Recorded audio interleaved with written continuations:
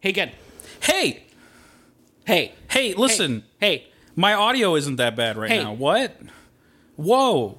We decided to do like a one-time in-person recording. And this will not happen often during the COVID, but we had an opportunity to just like kind of crack it out, like to have like Genhard show up 6 feet away from me for a couple hours and then record it. Hell yeah, dude. Why not? Every now and then, as long as we're being cautious. Right. Yeah. And there's nobody else here at the moment besides me and a Jub anyway. Right. So that's the main reason we can't do that. Right. So yeah, there's other people that live in my house, so it's kind of difficult, especially one that is immunocompromised. It was a little difficult to have people around when COVID's happening, but he can like come and record real quick, and then I could like sanitize where he's at, and so it like works out. You should do that anyway. Get the Gen out of here. Right, yeah. I need the Gen down and get him out of here. I need to cleanse the Gen from my fucking household. So, yeah. PlayStation 5. Oh, that's one more than 4. Yep, time bubble. We recorded on Friday. A lot of that is because you need to get notes together, and also PlayStation 4 announcement was on Thursday. That's because I needed to write down stuff about Friday Part 7. Right. But that was my own problem. But fuck it. Anyway. Also, it was nice because I had like a day to kind of collect the information about PS5 stuff too. I kind of wanted to talk about it. There's a lot of fallout of the event. You know, people like arguing whether the Spider-Man game is an actual game or an expansion. Stuff like that. Does the PS5 have an Ethernet port? I don't know. I hope it fucking does. Literally nobody has said that it doesn't. Yeah. So, and like every single video game console since like the PS2 has had one. Doesn't the Switch not? Nintendo hasn't had one ever. Unless you I guess that's consistent for Nintendo. Right. But like Sony and Microsoft have had, Ethernet ports on their consoles for 3 generations now, and it's not like they're going to stop. Ethernet's it would be pretty dumb because I don't think that would be a expensive thing to put in. No, Ethernet ports are so cheap. Yeah. They do one thing. Yeah. They're like, you can get a high-end Ethernet port. In it. It's not like, like the thing that upgrades about Ethernet is the cabling. Yeah. Like we're like in Cat 7 territory now for like Ethernet cables. Oh man, we got to get out of the city. It's a Cat 7. We're going to die. But that's usually what the cable technology and like routers and stuff like that is what upgrades about Ethernet. As far as like ports go, you just slap that shit in. It's just supposed to read the data. It doesn't do anything crazy. So like Ethernet's super cheap. You could buy the highest possible end Ethernet port for probably like what, $50 online right now. Right. I'm gonna look it up. Ethernet port PC. $599 US. $15. Okay, that's a little less than what I said. Like all of them are $15. It's super cheap to put one of those in your console. You don't need anything nuts to make it work. I hope they did it then. I just saw that some people freaking out because it's not very visible on the back of the unit. It could be on the side. We don't really know. We don't even know. Where are pictures of the back of the unit? There aren't any. Is there not? No.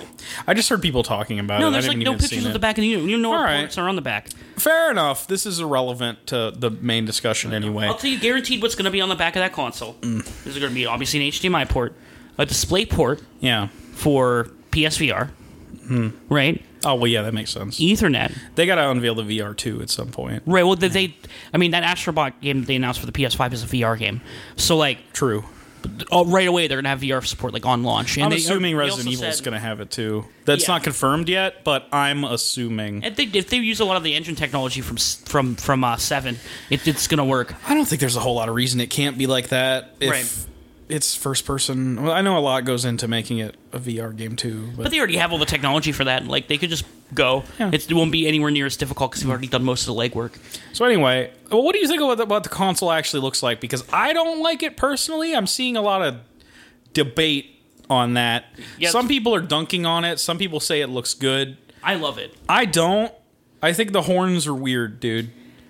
Yeah, I don't want my console to have horns. Yeah, don't bring Satan into my home. They are weird. That's cool. I want something fucking weird, man. Looks like Cell. Look, I have like a regular like fucking tower for my PC, and it just looks like a black box. Like, how many more black boxes do you want in your fucking house? One more, PS5. Like, that's boring. That's boring. I would rather see the uniqueness come from colors the console can come in, colors that the controller can come in, rather than the actual console itself having a weird deformity sticking off of it. I feel like it's just going to be not very useful in many ways. I just what's useful about like hopefully actually this encourages people to not do stupid shit with their fucking consoles. Yeah, you could wrap it all the way around to this as an excuse where like people probably shouldn't be putting like anything on top of their console. As I say, as I have stuff on controllers on top of my computer, but like you shouldn't put anything on top of any of your computing systems. It's not a good idea. It restricts really airflow. The reason why I don't like it. I think it looks better standing up than it does sideways. Yeah, which is not good because like you want to have it sideways. Which is not good because you want to have it sideways. I guess if you have the non-disc unit, it doesn't matter. Yeah, it doesn't matter. Yeah, if you have the discless version, it doesn't matter at all. Which that's a unique thing to note. I'm kind of hyped that there's a discless version because hopefully it'll be a little bit cheaper. It's either going to be. We don't know yet for sure. Well, what's we've been seeing. Sony There's one or two ways this can go. Yeah. I mean, this was the eventual future anyway. Mm-hmm. Digital purchasing for games is so popular that like it makes sense that like you would encourage that kind of version. Not only is it cheaper because Sony doesn't have to put a fucking disc drive in it.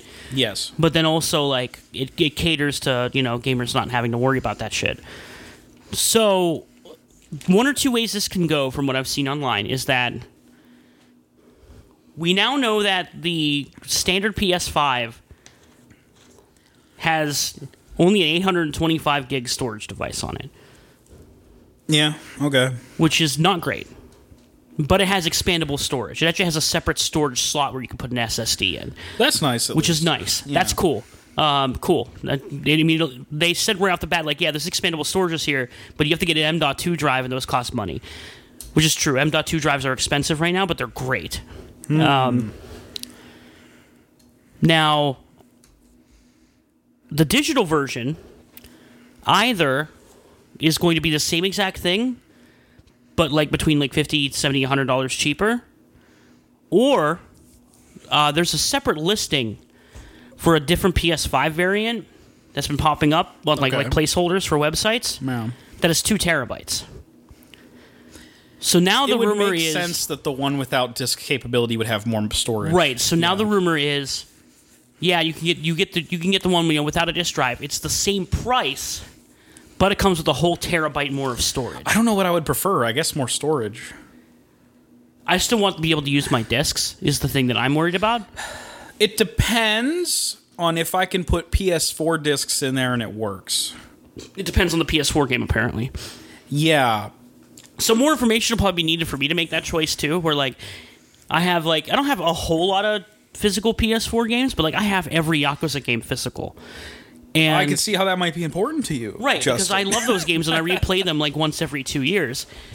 And I would love to be able to just stick those suckers in my PS5 to get those insane load times and shit using the M.2 drive, than having to like pull the PS4 back out again, you know? For me, it solely comes down to if one of them's cheaper, that's the Genhart option. Right. Because, like, I can't afford a $500, $600 console. It's looking closer to $600. $599 US. Will the meme return? I think that's why they're hesitant on releasing the price, like, announcing. I think they're literally just waiting. They're waiting for somebody to move. They're waiting for the old man to accidentally shoot the arrow first. You know what I mean? Like Sony and Microsoft. The guy firing the floppy arrow into Michael Fassbender in X-Men. Which one's that? Which X-Men movie is that? Apocalypse. That was not. I was referencing a better movie a little bit. Yeah, I know what movie you were referencing, but like. But thanks for taking the high road. That shit's so fucking funny. I think about that floppy arrow every day. What an embarrassing piece of shit. God. Anyway. Well, we're going to have to review those movies at some point. Probably, yeah. X-Men would be a time. It'll show up at some point, I'd imagine. I think we're always going to have a superhero film on the list. Yeah, why not? But anyway, let's wrap up our PlayStation discussion. They showed a lot of games. Yeah, do you want to run through the list real quick? I mean, or you could just talk about ones that you are interested in. Okay, yeah. I mean, one of the big ones, of course, is Spider-Man Miles Morales. I'm super down for that. More Insomniac Spider-Man, gimme. It's great. Yeah, and also I'm glad that Miles gets center spotlight. That's really fucking cool. Miles has been a cooler character than Peter Parker, like, across the board for the last, like, few years. Yeah, so I mean, it depends. But yeah. I genuinely like Miles a lot. Yeah, he's cool. There's a lot of haters because black character. Oh, no. Fuck those people. It's like, I mean, genuinely, Spider-Verse was my favorite movie of last decade as a whole. So I love Miles, dude. I liked him a little less in the game. I don't like that version of Miles nearly as much as the one in Spider-Verse, but I'm still super down for it, and I'm super down for his character development to continue and hopefully put him in a similar spot. Right. A couple more things I'm excited about. Obviously, the Demon Souls remake. That's crazy. I got a chub. Like, we were watching it together, like, over, like, doing a watch party thing on Discord. And, as soon as I started noticing imagery from Demon Souls, like, I got a half chub and, like, sort of like, I think that's Demon Souls. I think that's Demon Souls. That was me, but the Resident Evil 8 trailer. Right, same, though. There's so many games, though. I wish it didn't leak. Because it did leak that the new Resident Evil was going to be called Village, and like the iconography, that's probably not the right word, whatever. The title is Village, but then the VILL would be the 8. Right. And that's entirely what they did with the trailer, but if I didn't know that beforehand, that would have been the hypest shit ever. I wish I could have had an even more hype moment, because as soon as they showed Village, I was like, yeah. Well, honestly, as soon as the trailer started, I was like, yeah, that's Resident Evil. Right. But it would have been cool to, like, actually not know. One game that I wasn't interested in was first announced, but this new trailer got me really hyped, was Deathloop. Yeah, Deathloop looks sick. So, yeah, Arcane Leon. Has a lot of Dishonored vibes. Yeah. A lot of, like, mimicked abilities and stuff. Yeah, but I prefer this aesthetic. Well, yeah, this but it has, fucking like, Grindhouse 70s movie. It's got, that awesome Grindhouse 70s movie aesthetic. And then it has this added element. And finally, the Arcane line came out and, like, explained how that shit's going to work, by the way. Yeah. I don't know if you knew about this. No. So, yeah, you'll be the single player in your game, right? Like, doing stuff. Yeah. And then other players invade you as that other agent. Sick. So, like, you can choose, I guess, like, either in the menu or in your game or whatever, to go out and search to invade other players. That's the multiplayer aspect to it. So you could either have, like, other friends can do it, or, like, you can have, like, strangers just, like, invade your world and try to kill you. While that's cool, I hope there's an option to turn it off if you so desire. I'm sure there is. Because if, like, I'm not being able to beat the game, that's a problem. Right. I'm sure that they'll have some kind of... There's... Game companies have been really invested in making sliders for everything lately, which is what I've wanted for, like, 10 years. You know what? I bet it's, like, she's controlled by an AI unless you have it on that players can jump in and out. Right. Her. I bet that's what it is. Yeah. Similar thing to Resident Evil 6. Oh. It probably wasn't the first game to do that. No, it wasn't. But it's what I thought of in my head, in my Genhart brain, that only is occupied by Resident Evil and Tony Hawk. Yeah, there's a couple more. I was actually interested in a lot of the games that were shown here, but I'm just going to shout out a couple more. Ghostwire Tokyo looks fucking sick. Ghostwire Tokyo looks really cool. I'm kind of sad that what's her name? She's not working on it anymore. Right. Girl that said it's spooky at E3. Yeah. Good shit. Oh well. I mean, I think it'll still be good. Yeah, Shinji Mikami's most two recent games, both even within games, are awesome. Yeah, so, and I mean, you know, he definitely has a bit of a pedigree. You know, he did make the best game of all time, Justin. I mean, sure. I didn't know he made Super Metroid. No, I was referring to Goof Troop. Oh shit! Fuck yeah, bro! And then there's a bunch here, but I'm not going to shout out any more besides Bug Snacks, dude. Bug Snacks. Shout out to Bug Snacks. That's some weird shit. I'm into it. Hey, dude, Octodad devs, they make some just weird, cool shit. I'm very excited to see what that is. I also shout outs to that game called Stray where you play as a kitty. Yeah, that looks cool too. That's cool. And then a couple other games that I don't care about, like I don't even remember the name of the Gearbox one. All I know is that Godfall. Any video about the PlayStation event is getting flagged because of their trailer. That's fucked up. Thanks. Oh, 'cause there's a fucking Licensed song in it. Yeah, that shit's been getting really bad. Sony's own video of the event got claimed on YouTube, I'm pretty sure. Oh my god. So that sucks ass. Thanks, Gearbox. Ting. Sweet lord. But yeah, shout out to Bugsnax. This whole event was actually great. I had a lot of good reveals in it. It's certainly better than Xbox has been doing lately in terms of these video showcases. I'm hoping Xbox has a better one next month. A better showing than their previous one, which was just a lot of CGI trailers that didn't really tell me a whole lot. Granted, this was a lot of CGI trailers too, but the games looked a lot more interesting, and there was a lot more hype moments, like new Spider-Man, new Horizon. Like, yeah. These things are important to help sell your brand and to help sell people on getting your console at all. Like, Microsoft needs Halo to show up, or they're fucking done. They don't need just Halo to show up. They need other IPs too, but for the longest time they haven't had them. So I don't know. Like, Sony slammed their dick on the table with 8 unique and cool looking games that are coming exclusively to PS5. Yeah. Within probably a year or two, and just slap their dick on the table. And if Microsoft doesn't respond in kind, we're once again looking at a situation with they could bolster their lineup Xbox with some cool third-party shit. If WB comes out with their Batman game, swing in. I think that's when that happens, Harry Potter game that's been rumored for a while. Although maybe Harry Potter's not the most popular of topics right now. I don't know. I wonder why. Death of the author. Hey, get him out of here. Get that bitch out of here. But yeah, so this was a pretty long intro, but it's news. PS5. Big news. I hope it's good. I don't want to spend $600 though. Papa Sony, why? I will spend $600 probably to get it. I'm gonna get it either way. I enjoy getting Sony consoles right when they first come out. There's a lot of cool stuff to fuck around with on them. PS4 was one of the weaker launches ever in their shit. PS4 had Resogun, and then that was it. A new Killzone. It wasn't that good. No, it was okay. But that was the game. I always pick one big first party ish game to get when I get a new console. And with PS4, it was Killzone Shadowfall, and it was okay. So I hope it's not that. I guess you're gonna have Spider-Man as a launch title. I would have to guess. So that's at least probably a good game. Astro's Playroom comes with the PS5. Oh, that's cool. So that's dope. Right. I can put on my fucking. I can't wait to. It clearly has stuff with showing you how to use the DualSense controller too, which is dope. But I also I better be able to put my fucking VR headset on. If we're gonna have a gap year where games are still coming out on PS4, I'm gonna be chill and wait. Yeah, that's always how that works. Really hoping so. Yeah, that's always how that shit works. You'll have a gap year. There's always a gap year. Yeah. Especially with Microsoft's plan of just having the Xbox One still exist, and you could play games on both.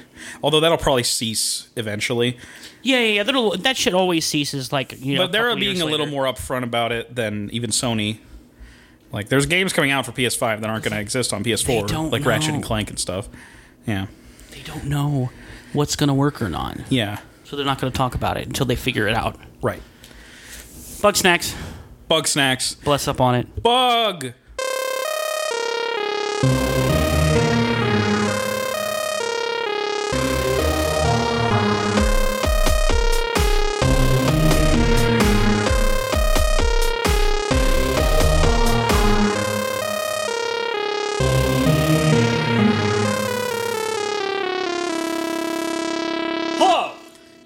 Every motherfucking buddy.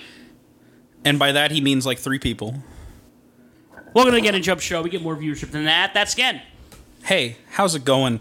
I'm non-robotic Gen this week. I fought really hard to get a new actual body instead of a Discord body this week. I'm very happy about that. I like being corporeal instead of non-corporeal. He found the Necronomicon. And I'm Jub. That's him. We got a Halloween. Wow, Halloween. Halloween. I wish. Talking about Halloween. That's why. Because Halloween 3 is trending on Twitter for some reason. Makes me happy to see. Yeah, absolutely. I love that movie. Got a new Friday to talk about. It's and by new from 1988. Right. For this podcast. Friday 7. Jason Goes to Hollywood or whatever it's called. The New Blood. Yeah. Jason's Electric Boogaloo Beach Blanket Party. It's dumb, and I don't like it. But we're going to talk about that. It's later. another Friday movie. That's my opinion. Not really. It's well, different. you know what? You're right. But in terms of quality, it's another Friday movie. We're going to talk about that, and I got some other connected to the Friday universe things to talk about. But first, let's talk about video game. Yeah, I need you. You go ahead and start because I really just need you to talk to me about Tony Hawk's Pro Skater 5. Do you need me to do it? Yeah, I want to know. Like I've seen your videos on Twitter of like Tyler the Creator, like his head exploded. Dude. Wrecked, like fucking crashing and burning, like at the drop in that one dubstep song twice now, which is great. That Pusha T dubstep song? Yeah. It's a pretty fire song, actually, but now it's my nightmare because it means I crash in the game. Because it just happens. It just happens, like, every time. I don't know. Right. That's something I've heard about that game. It's just, like, you just randomly, like, Beth. Oh, a little bit. Okay, well, let me go over my personal experience a little bit here. As far as like, so Tony 5 came out in like 2015, and I'm a huge fan of this franchise. So when it got announced, I was super fucking hyped. But at the time, I did not own a next gen console. So I was kind of like, I'll play it eventually. And then the reviews dropped, and I said, oh, I'm going to play it never. Right. It was an extremely unpolished, basic, terrible game that had glitches galore. And it well-deserved got terrible reviews across the board. Earned them. And I was like, okay. And then I eventually got a PS4. And I was like, okay, I still love this franchise, and I've played some bad ones, too, over the years. And it's one of the few that I've still yet to play in this franchise. I would give it a shot for cheap. So I just left it on the back burner and waited. And then, lo and behold, news story, just the following year, servers are getting shut down, kids. The game was bad anyway, so nothing of value was lost. But, like, I found it very weird because they put out a patch in 2015, late, that fixed some of the issues and added a couple skaters and levels as a, like, we're sorry. They added Tyler the Creator as a character. It's great, by the way. It sucks he's in a bad game. It does. It also sucks that, like, for some reason they didn't add a Tyler song. So there's no Tyler song in the game, but you can play as Tyler, and I'm like, why? They would have added, like, a Cherry Bomb song. So, like, they could have added the title track from, like, they could have added, what's the Death Camp? Yeah. That would have fit really well, actually. Yeah, it would work. Dun, dun, dun, dun, dun. It works as a Tony song, I think. The soundtrack for that game's kind of off sometimes. Yeah, that would have fit really well, but lo and behold, nah. I'm sure Tyler just signed somewhere, and he's like, yeah, fuck it, I don't care. Put my golf logo everywhere, and they did. Fuck yeah. And they added the Ninja Turtles. You can play as the Ninja Turtles. That's so cool. They look really out of place because they're cel-shaded and nothing else in the game is. Oh, anyway. They took her straight from the fucking... Oh, no. From another game, yeah. Yeah, they took the models from that terrible-ass Ninja Turtles game that came out, like... I think. That year. I haven't unlocked them yet, but you can play as the guy from King's Quest for some reason. Why? I don't know. It's from the remake of it or the reboot of it that came out around the same time. That's a good game. Okay. I mean, I don't know why he's in it, and I think you can unlock heads of, like, I don't know, Ratchet and maybe, like, some other Sony properties to put on your terrible creative character if you so desire. But anyway, so I was like, oh, so I guess I'm never playing this game because one of the big selling points of Tony 5 was it's always online. You need to play it with an online connection because everyone skates around the levels and can do the goals freely, but you are all in, like, the same session and skating around. So, like, you're in, like, a lobby with, like, 8 other people skating around is the idea.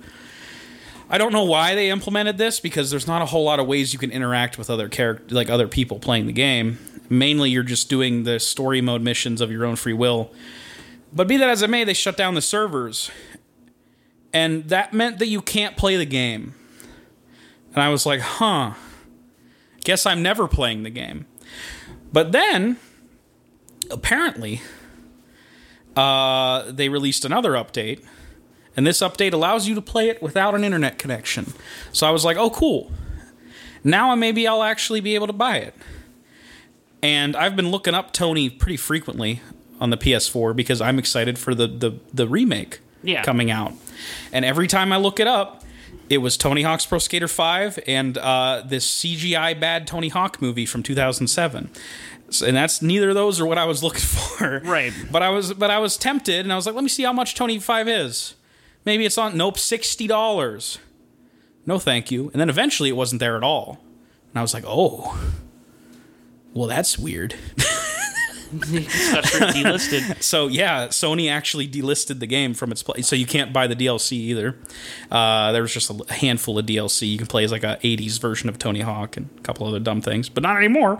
So now the only way you can get the game is via disc. But if I'm pleased to note, if you do want to play the game, the servers are active.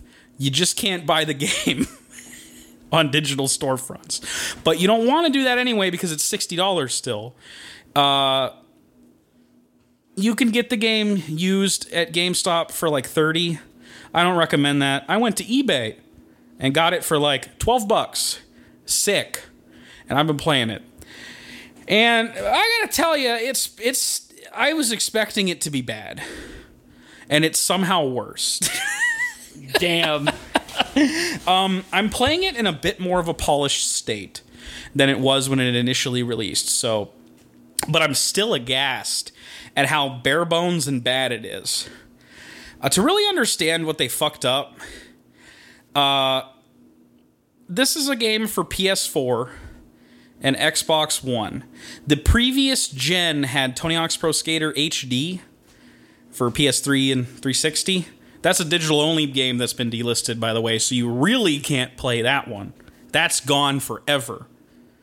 Nothing of value was lost again, and we're getting a better remake this year. Oh, dude, so excited. Because HD was a couple levels from 1 and 2, and like only a couple of the tracks from the music soundtracks of those games. And then they had an update that added some stuff from 3. Because a lot of people complained that you couldn't fucking revert. Understandable. Right. Thankfully, they're adding in stuff that was added in future releases in Tony Hawk's Pro Skater 1+2. Right. That's something that 5 sorely lacks, but was also lacking in HD. Because Tony Hawk 5 uses the same engine and some of the same character models of that game from last gen. And it's pretty fucking obvious to me, and I don't see people talk about it very much. And the problem with that HD game and why I got a lot of flack when it came out is the game feel is not the same. The characters are weightier and the physics are a little wonkier, and it doesn't feel like playing a classic Tony Hawk. It just feels off. So now, take that and put it in an original game with levels that this company who doesn't know how to make Tony Hawk games made, and the levels are bad and uninspired. Now you don't even have classic Tony levels to at least fall back on. Like, well, the game doesn't feel quite right, but at least I can skate in the mall. The mall's a great level. School 2 is a great level. But, like, now we have this, which is their own original levels, and they're all bad. Every last one. They're all like a basic idea of a Tony level. There's like the first level is called the Barracks. It's like the warehouse. There's a level called School 3. I get it. It's literally School 2. It's the same level with a couple differences. It's almost plagiarism. There's a big staircase you can go down, and then the gym's on the left. And then there's some buildings on the right that you can get on top of. Also, it's the same fucking thing. The fact that they had the gall to call it School 3 as if it was the next step is insulting. And any original ideas they have on the formula are very terrible and not wanted. They added this mechanic called Slam, which if you hit triangle or Y, your guy slams the board down onto the ground. It's a way to get down from a high place and continue your combo on the ground. The problem fucking is, it's mapped to the same button that fucking grind is. So a lot of the fucking time I'm doing a combo and having a good time, or as good as I can have with this fucking game. And then, oops! I slammed instead of grinded, and now I'm on a rail that's lower than I wanted to be. Thanks. Hate it. They added in an option to let you double tap it, but that was way later, and it still happens a lot, because I'm hitting triangle a lot. You gotta grind on a lot of shit. Yeah, it's like the most hit button in the game. Right. Like, come on, man. There's other buttons. Make it something else, please. And they added power-ups in some of the levels. Yeah. That's weird. Yeah. One of them confused the fuck out of me because it makes your character really big. And it has no function whatsoever. It's just like, haha, look, he's really big. But there was some missions where I accidentally was hitting it. And then now my line is all fucked up because I am ginormous Tyler, the Creator. Dwarfing all the rails, and I can't hit my lines as I would want to. The level I'm on right now is called Rooftops. I think it's like the 5th level of only 7, by the way. They added some levels later in the Apology update, which I don't know if they even have goals, though. And Rooftops has this power-up you can get where you can hit X twice to ollie and then ollie again. It's a double jump. And it gives you like a bit of a moon physics boost. And the idea behind giving you that is you're jumping to and from rooftops in that level. Doesn't feel great. It's very floaty and weird. It's like turning on moon physics in the old games, which was a cheat code and not part of the game. Right. It feels very unnatural to need to get a power-up to get to areas of the level instead of actually just skating the level. I hate all of these things. But I think the worst part about the game is its need to be always online, which you can ignore, but ignoring it is actually hard. So let me walk you through how to play Tony Hawk 5. Okay. There's no career. There's no free skate. It's all the same thing. You just go to play and select the level. And in theory, you will spawn in to a level populated with other skaters dicking around. I've seen 1 or 2 people. That's about it. It's pretty dead. Right. Now, this is if you can get a room to populate at all, because sometimes I'll hit X to start game, and it'll say failure to do so, and pop up a generic message saying that, like, you know, check your internet connection. And I'm like, I'm pretty sure it's not my internet connection, guys. Pretty sure it's your servers only half, like, maybe they didn't mean to turn them back on. The janitor just did it late that night, one night. Who knows? Nobody really knows why they turned off and back on again. No one knows. I've looked into it, and I have found very little information. Well, because nobody's probably talking about it. But they only half work. Several times I've tried to get into a game and it doesn't work. My like bones want me to hit X just a bunch to spawn into the level I select. But really I can hit triangle and get into a private game. Now in theory this is only me in the game and nobody else. So it shouldn't even require the internet to connect me, right? No, it does. It does. Unless you're not connected to the internet. If you're on PS4, how do you disconnect from the internet? Oh, there's actually a setting you can hit. Where? Since you go into settings. Uh-huh. You go into the internet tab. At the very top of it, it says connect to the internet. You can just uncheck it. Oh, okay. That's easier than what I thought you had to do, which was unplug the Ethernet cable. And don't set up the internet for wireless. Right. No, you don't have to do that. Well, either way, it's pretty obnoxious that I can't just spawn in unconnected to the internet, even though I am connected to the internet. Do you understand what I mean? At least? It's obnoxious. the fact that I have to deconnect from the internet to function in the game in single player is pretty really obnoxious. It's really bad. Because if you are connected to the internet and you try to spawn in a solo session, sometimes it doesn't work. And sometimes after you're done with a goal and you hit return to free skate, because that's what you have to do at the end of every single mission, it fucks up and loads forever. Meaning you have to close the game and try again, which means you have to sit through a couple loading screens again to spawn in. Or not. Maybe it won't work. So that's the worst part of the game, is that it doesn't even work. I think that's a pretty bad. And then on top of that, it's the most uninspired, bland Tony Hawk game I have ever played in my life. The most fun I've had with the game is ignoring the goals and just skating the levels. As bland as they are, there's still something fun about getting a big combo going. Can't nearly do it as well as I could in the Underground games or even something like Pro Skater 4, because that let you tap into other tricks. Like, while you're manualing, you can hit buttons and do tricks.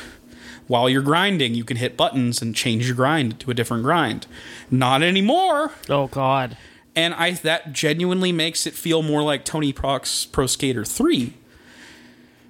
But I don't want it to feel like there's... It's hard to go back.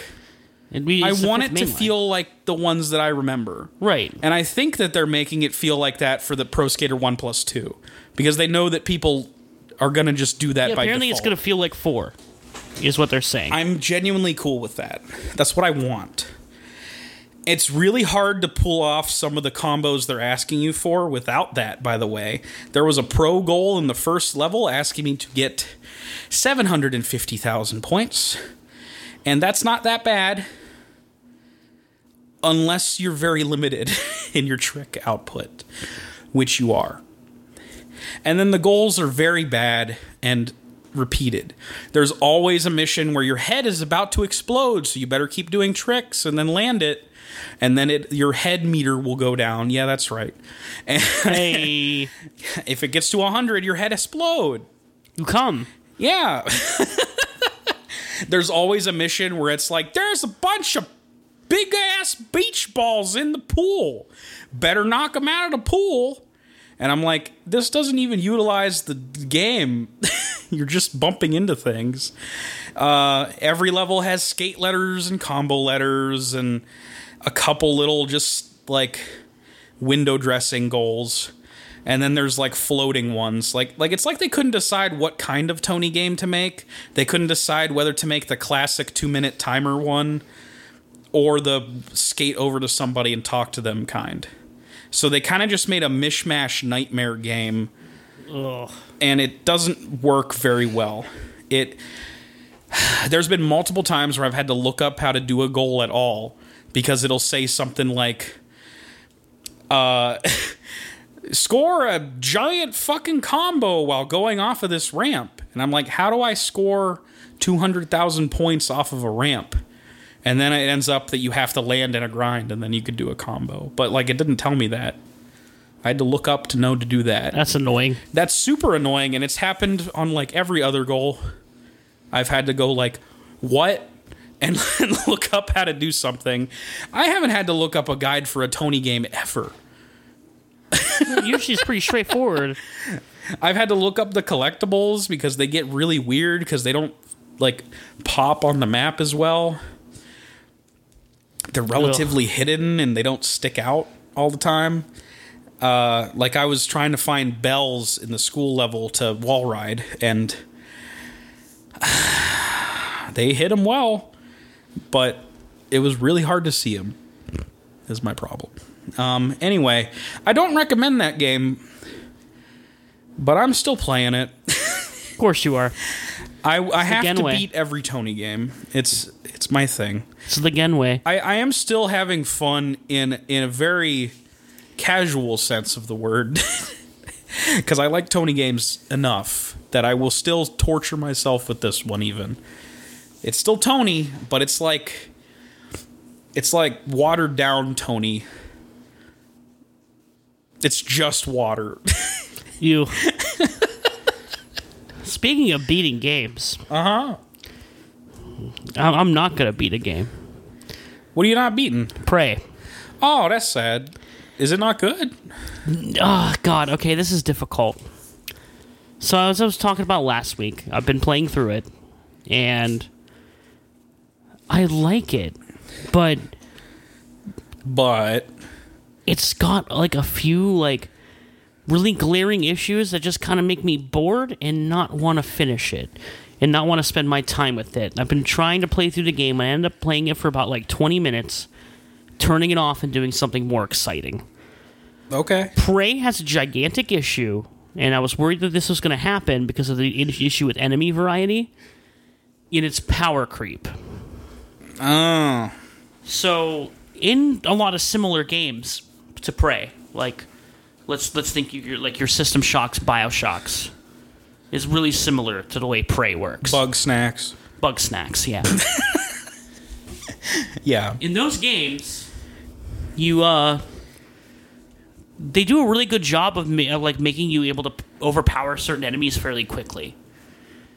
Where you're going to get these smaller enemies to start, and you're gonna struggle with them at first, but then eventually learn to and get the ability to just beat the hell out of them. Yeah. Pretty well. Like all the different abilities you unlock in BioShock, and in System Shock you get more new weapons and more psyop abilities, and you get just more powerful in general. Mm-hmm. Because Prey only has 4 different enemies in the entire game, it cannot let you get more powerful than them.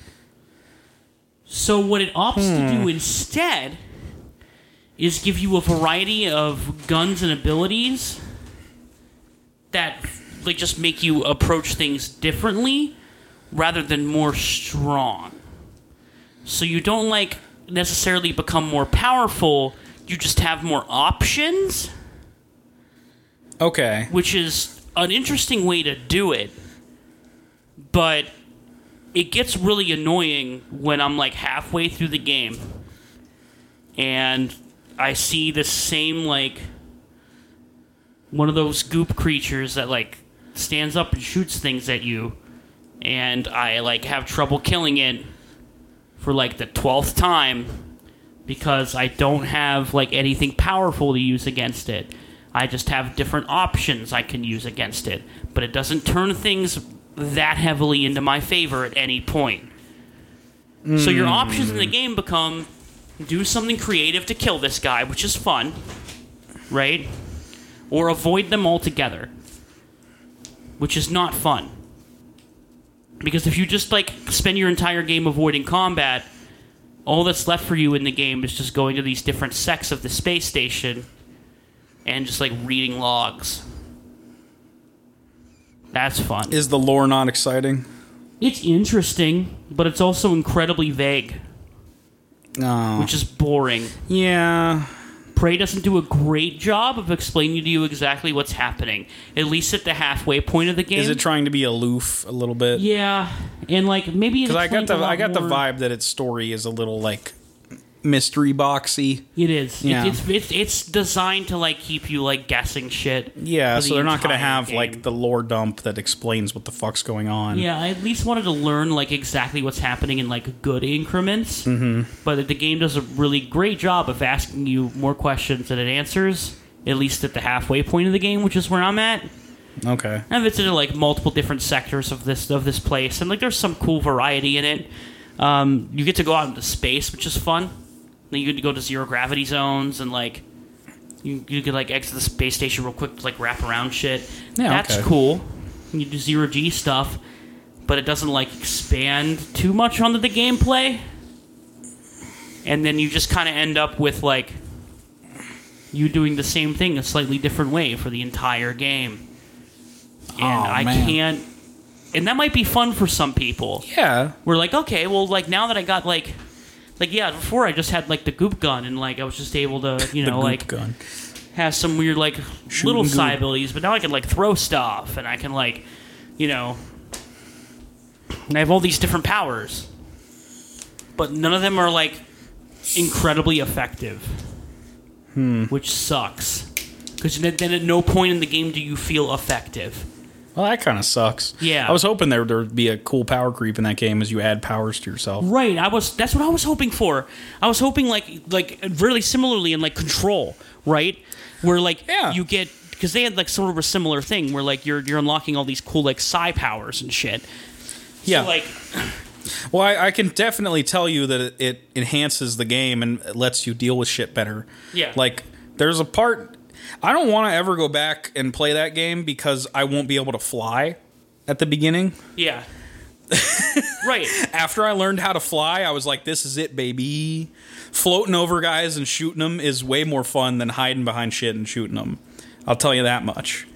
Because you feel like actually superpowered at the end of that game, and it's fucking lit. Yeah, like if I'm playing Prey and I wanted to restart it, I'll be like, oh no, I don't have the goop gun anymore. Yeah. But at least I can just, I don't know, I'm going to do what I did anyway and just like hit the guys with the crowbar, with the wrench. The crowbar? I would say crowbar. I was thinking about Half-Life. Mr. Freeman? I was thinking about Half-Life because, like, once again, kind of a little bit similar in concept with a way better power creep. Okay. But Half-Life does it by giving you, like, a bunch of fucking awesome weapons. Yeah. Which, like, Prey has, like, a huge toolbar. And, like, there's so much shit I still didn't even unlock where I was at in the game. It's huge. There's a huge, like, weapon wheel. Well, then maybe there's still some cool stuff that makes you more powerful. I might eventually try to press through it, but, like, man, if I'm halfway through this game and I can only play it in 20-minute bursts and then I get bored, like, am I really going to want to spend the energy to finish it? I could play something different, you know? Yeah, understandable. You know, I'm super bummed out about that because I was actually kind of excited to finally pick up and play this game. It's right up my alley. I'm such a big, especially, like, System Shock. Which is like, I mean, I tout System Shock 2 all the time as being one of the best games ever. Yeah. And like, and I was hoping that like Prey had a lot of like those cool like horror elements that System Shock 2 has, and it really doesn't. It tries to be like, it tries to just be incredibly cerebral all the time. And like, well, it's either incredibly cerebral or nothing's happening and nothing in between. You gotta have a little brevity. You can't just be cerebral. That's gonna be obnoxious, I think. That's what it spends a lot of the time being that. I would say when it's not cerebral, just literally nothing's going on. Oh, that's kind of so you're just like, right. So if it's not like fucking with your brain, you're just like, I don't know, let's go pick up this key card from this guy while avoiding the goop monsters because it's a pain in the ass to fight them. So why would I fight them when I could just avoid them?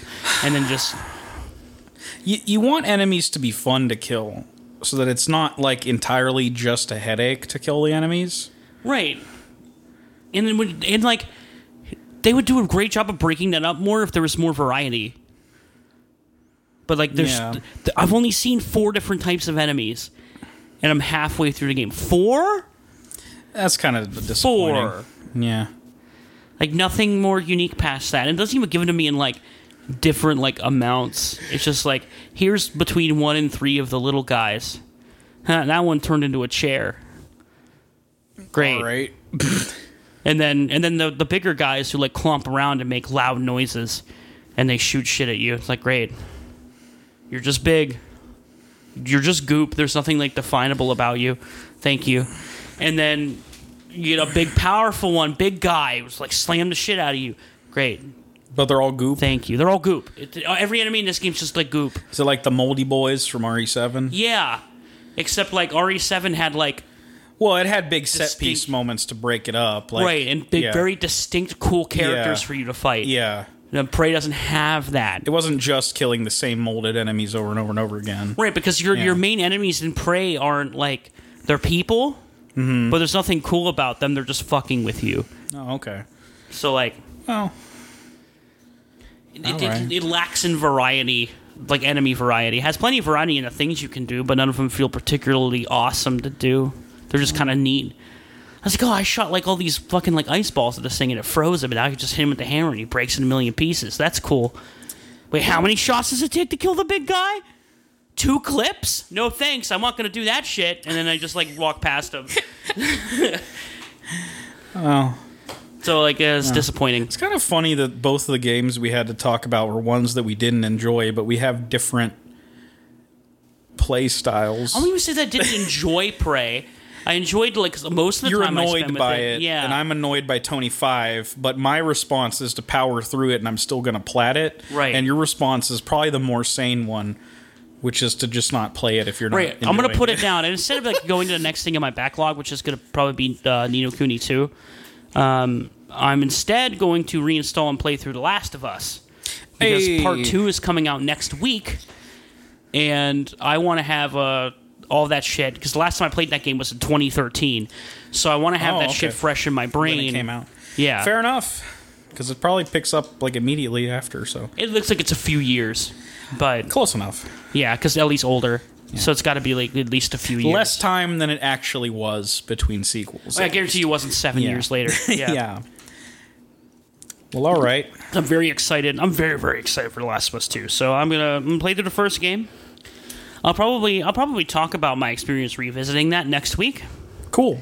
Because like when we record next week, I'll like just started playing The Last of Us 2, so I won't have like much to say about it. But probably the week after, knowing me, I'll how engaged. If I get super engaged into a game, I beat it quick. So I'll probably, if that game is really engaging, I'll have that shit beat before the week after. Okay.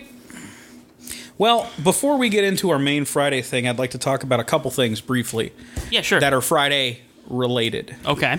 While you're doing that, I forgot. I'm gonna pull up the movie. So let me. Oh yeah. Go to it. You have been doing that, and I haven't been present. Yeah, I mean, I have the computer right in front of me. It's literally in between us. Yeah. I'm going to pull that shit up. Me, and this brick wall you've built between us. Goodbye, Genhart. I'm gonna pull my monitor up so I can't see him. Oh. Look how high this thing goes up, dude. Damn, dude, what the fuck? I love this monitor. Tear down the wall! I can only see the top of his hair. There is a lot of it. Oh no, I'm crunching. You could probably still see my entire personality just from my hair shaking. Hey! Alright, so, in looking up stuff for Friday the 13th, I came across the fact that, there's a gap year between sequels here. Part 6 releasing in 1986, and Part 7 releasing in 1988. So I was kind of curious what the hell was going on in between that, and, well, as far as the film side goes, I'll explain that in a bit, but it seems that in the downtime there, they developed a TV show that I didn't know existed called Friday the 13th, the series. Yeah, I didn't know it existed either until you told me about it. So, it's really weird. It's not at all like the Nightmare on Elm Street TV show, Freddy's Nightmares, if you remember that at all. That was a Tales from the Crypt-esque show where instead of like the Crypt Keeper announcing each story, it would be Freddy. And he would only be in like some of the episodes. He wouldn't be in all of them, but he would introduce each one. So it was like, okay, well, it's at least related. It's Freddy telling you a story. I get it. This has nothing to do with Jason Voorhees or the lore of the movies at all. And to the point where I was like, is this even related? Is it part of the license of Friday the 13th, or does it just share the name? But no. Producer Frank Mancuso Jr., who I've name dropped several times here. Right, he's the big guy. And even some of the episodes are directed by Tom McLaughlin, who directed Part 6. This was genuinely actually made by Paramount, and they gave it the Friday the 13th name, but it is an entirely separate thing with nothing to do with Jason Voorhees. It's like the Halloween 3 of the franchise, except a TV show instead. Maybe it pissed less people off that way, but I don't know. So this ran for 3 seasons from 1987 to 1990, and it got canceled pretty unceremoniously with none of its plot lines wrapped up. Lit. That's how it goes sometimes. But there was about 70 episodes. So I was curious, what the fuck even is it? So I was like, I'm going to watch a couple episodes of it and see what it even is. And I watched the first 2. I went to YouTube to do this because it is not available anywhere else. It looked like it was on Amazon Prime Video, but it's not anymore. Don't know why. Maybe it just gets removed from there all the time. Well, I'm assuming the rights to it are a little weird and wonky because it is named Friday the 13th, and the rights to Friday the 13th are a little weird now, but it also has nothing to do with characters created by what's his name, who wrote part 1. And so like he has no like grounds to own this, which has nothing to do with it, but maybe he does because it was made by the same people and it was named it. I don't know. I genuinely think they just named it Friday the 13th to capitalize on the fact that they owned the name and to trick people into watching their show that they were making. So maybe there was people going like, hey, horror show, Friday the 13th, gotta have Jason, doesn't have Jason in it. I can't believe I was tricked. And then it got canceled after 3 seasons. Who would have guessed? But what I found surprised me because it's actually kind of fun. It is not a good show. Much like this franchise has been so far. It's not like a little bit good. But it definitely has potential, and there's probably good episodes here and there. It's a very loose concept that lets it have a lot of different stories be told. So basically it is kind of a show like Tales from the Crypt or Twilight Zone or whatever, where just like every episode is kind of its own thing. But this has the advantage of having consistent characters. So there are 2 cousins, Mickey and Ryan, and they inherit an antique shop owned by their uncle. Their uncle dies, so they get this antique shop. And lo and behold, they find out that he has secretly been dealing in cursed artifacts, and he sold a bunch of them, and they find his like manifest of everything he's ever sold, and they feel it is their personal responsibility to search the globe and get back all of these cursed objects because they have probably fallen into some shady hands over the years. And they do this with their assistant, former friend of their uncle, Jack Marshak, I believe is his name, like an older guy. And their dynamic is pretty obvious. Mickey is a bit more serious and doesn't enjoy this at all.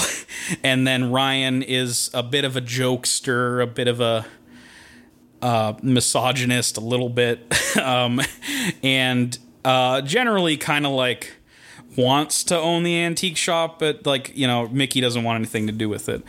And then Jack Marshak's just your like, a guy that actually knows what he's talking about with the mystical supernatural stuff, because you need some kind of like glue to have everything happen, because these dweebs aren't going to know what the fuck's going on. So the first episode deals with a cursed doll, evil little doll. It talks and tries to kill people. And it's Annabelle. Oh no. Yeah, well, pre-Annabelle for sure. It was very cheesy but funny. There's some gore in this show. Surprised for 80s television. Yeah, I thought the same. Like the doll like reaches out at this dude and cuts a dude's throat, and I was like, oh shit. The effects are bad. And unfortunately, I was watching it in ultra compressed YouTube vision. Somebody just uploaded it from a direct recording from the Scream Network, which I didn't even know was a thing. Yeah, it was a thing. And it was, the first episode was okay. I liked the second episode a little more. They're going after another cursed object with it, which is a quill pen that is owned by an evil monk at a monastery, or more like a priest, I should say. And it's basically like the Death Note. He's using it to write like predictions, and he kills people with them, with his ulterior motive being to sell the monastery and get money from some corporation or whatever. Eventually they catch him, of course. This has one of the best one-liners I've ever heard in my life. It's fucking CSI Miami tier. Put on the glasses, play the Who song. It was hysterical. I had to pause the video and stop. So,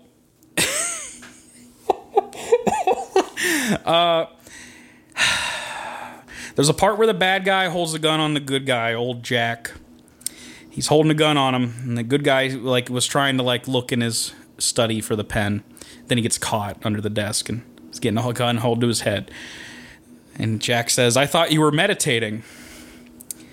And the bad guy says, I was. He cocks the gun. Premeditating. Yeah! Oh, fuck. It was hilarious. And then he fucks up and like he just writes down in the prediction that justice will be served or something, and then just like God kills him with a fucking guillotine. It was lit. like not like the thing comes down and cuts his head off, like it disconnects from the guillotine, the blade, and chases him around. It was hilarious. And the effects were out of this world terrible. Right. It's a lot of fun. And it looks like there's some maybe hidden gems in there. There's an episode directed by David Cronenberg. I will check that out because how the fuck? And I believe a couple cast members from this we will see later in our show. Not in, like, when we eventually watch, I think, part 8 and part 9. They show up. Okay. So they were definitely associated and aware of each other. It wasn't like some kind of like lawsuit incoming. It was all owned by the same thing and above board, but it's so weird that it exists at all. Like, imagine if there was 2 Nightmare on Elm Streets and one had nothing to do with Freddy Krueger, but it was just called that. That's weird. That doesn't make any sense, right? Neither of them technically have to be called Friday the 13th. Fuck, half of the ones we watched didn't even happen on Friday the 13th. Yeah, but like, you get such a... This is the thing that like got really the concept of a curse, I suppose. Yeah, well, it's also like strange. It's the same way that people got like weirded out by Halloween 3. It's that Friday the 13th has a name, has like a character attached to its name now. It's too late. It's too late to do anything different with it. Yeah. So when somebody goes and does something different with it, it's weird. Yeah. Well, I don't necessarily shy away from them doing something different, though. Well, like, that's kind of why I was interested in this, because, like, maybe it will be like Halloween 3, and actually, lo and behold, it's, like, the best sequel. Right. In the sense that it's not a sequel and it's a wholly original film. Yeah.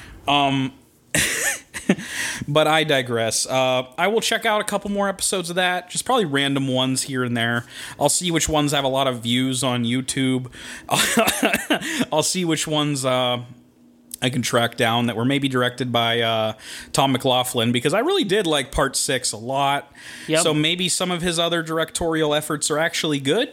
He might bring it a sense of camp that I like, because he did that with part 6. Yeah. Now, I'm going to talk about a Friday the 13th thing I didn't like, which was the comic that I'm reading this week, or I read this week.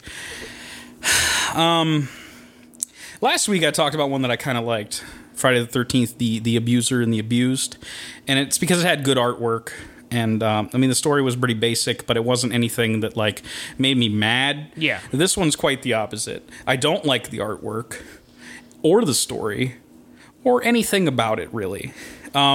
This is Friday the 13th Bloodbath. That's a terrible name. I hate it. It's a generic title, and like, you could call any Friday the 13th thing Friday the 13th Bloodbath. Yeah, it doesn't boring. tell you anything about anything. It's boring. It's like a generic, like, resurrection, you know?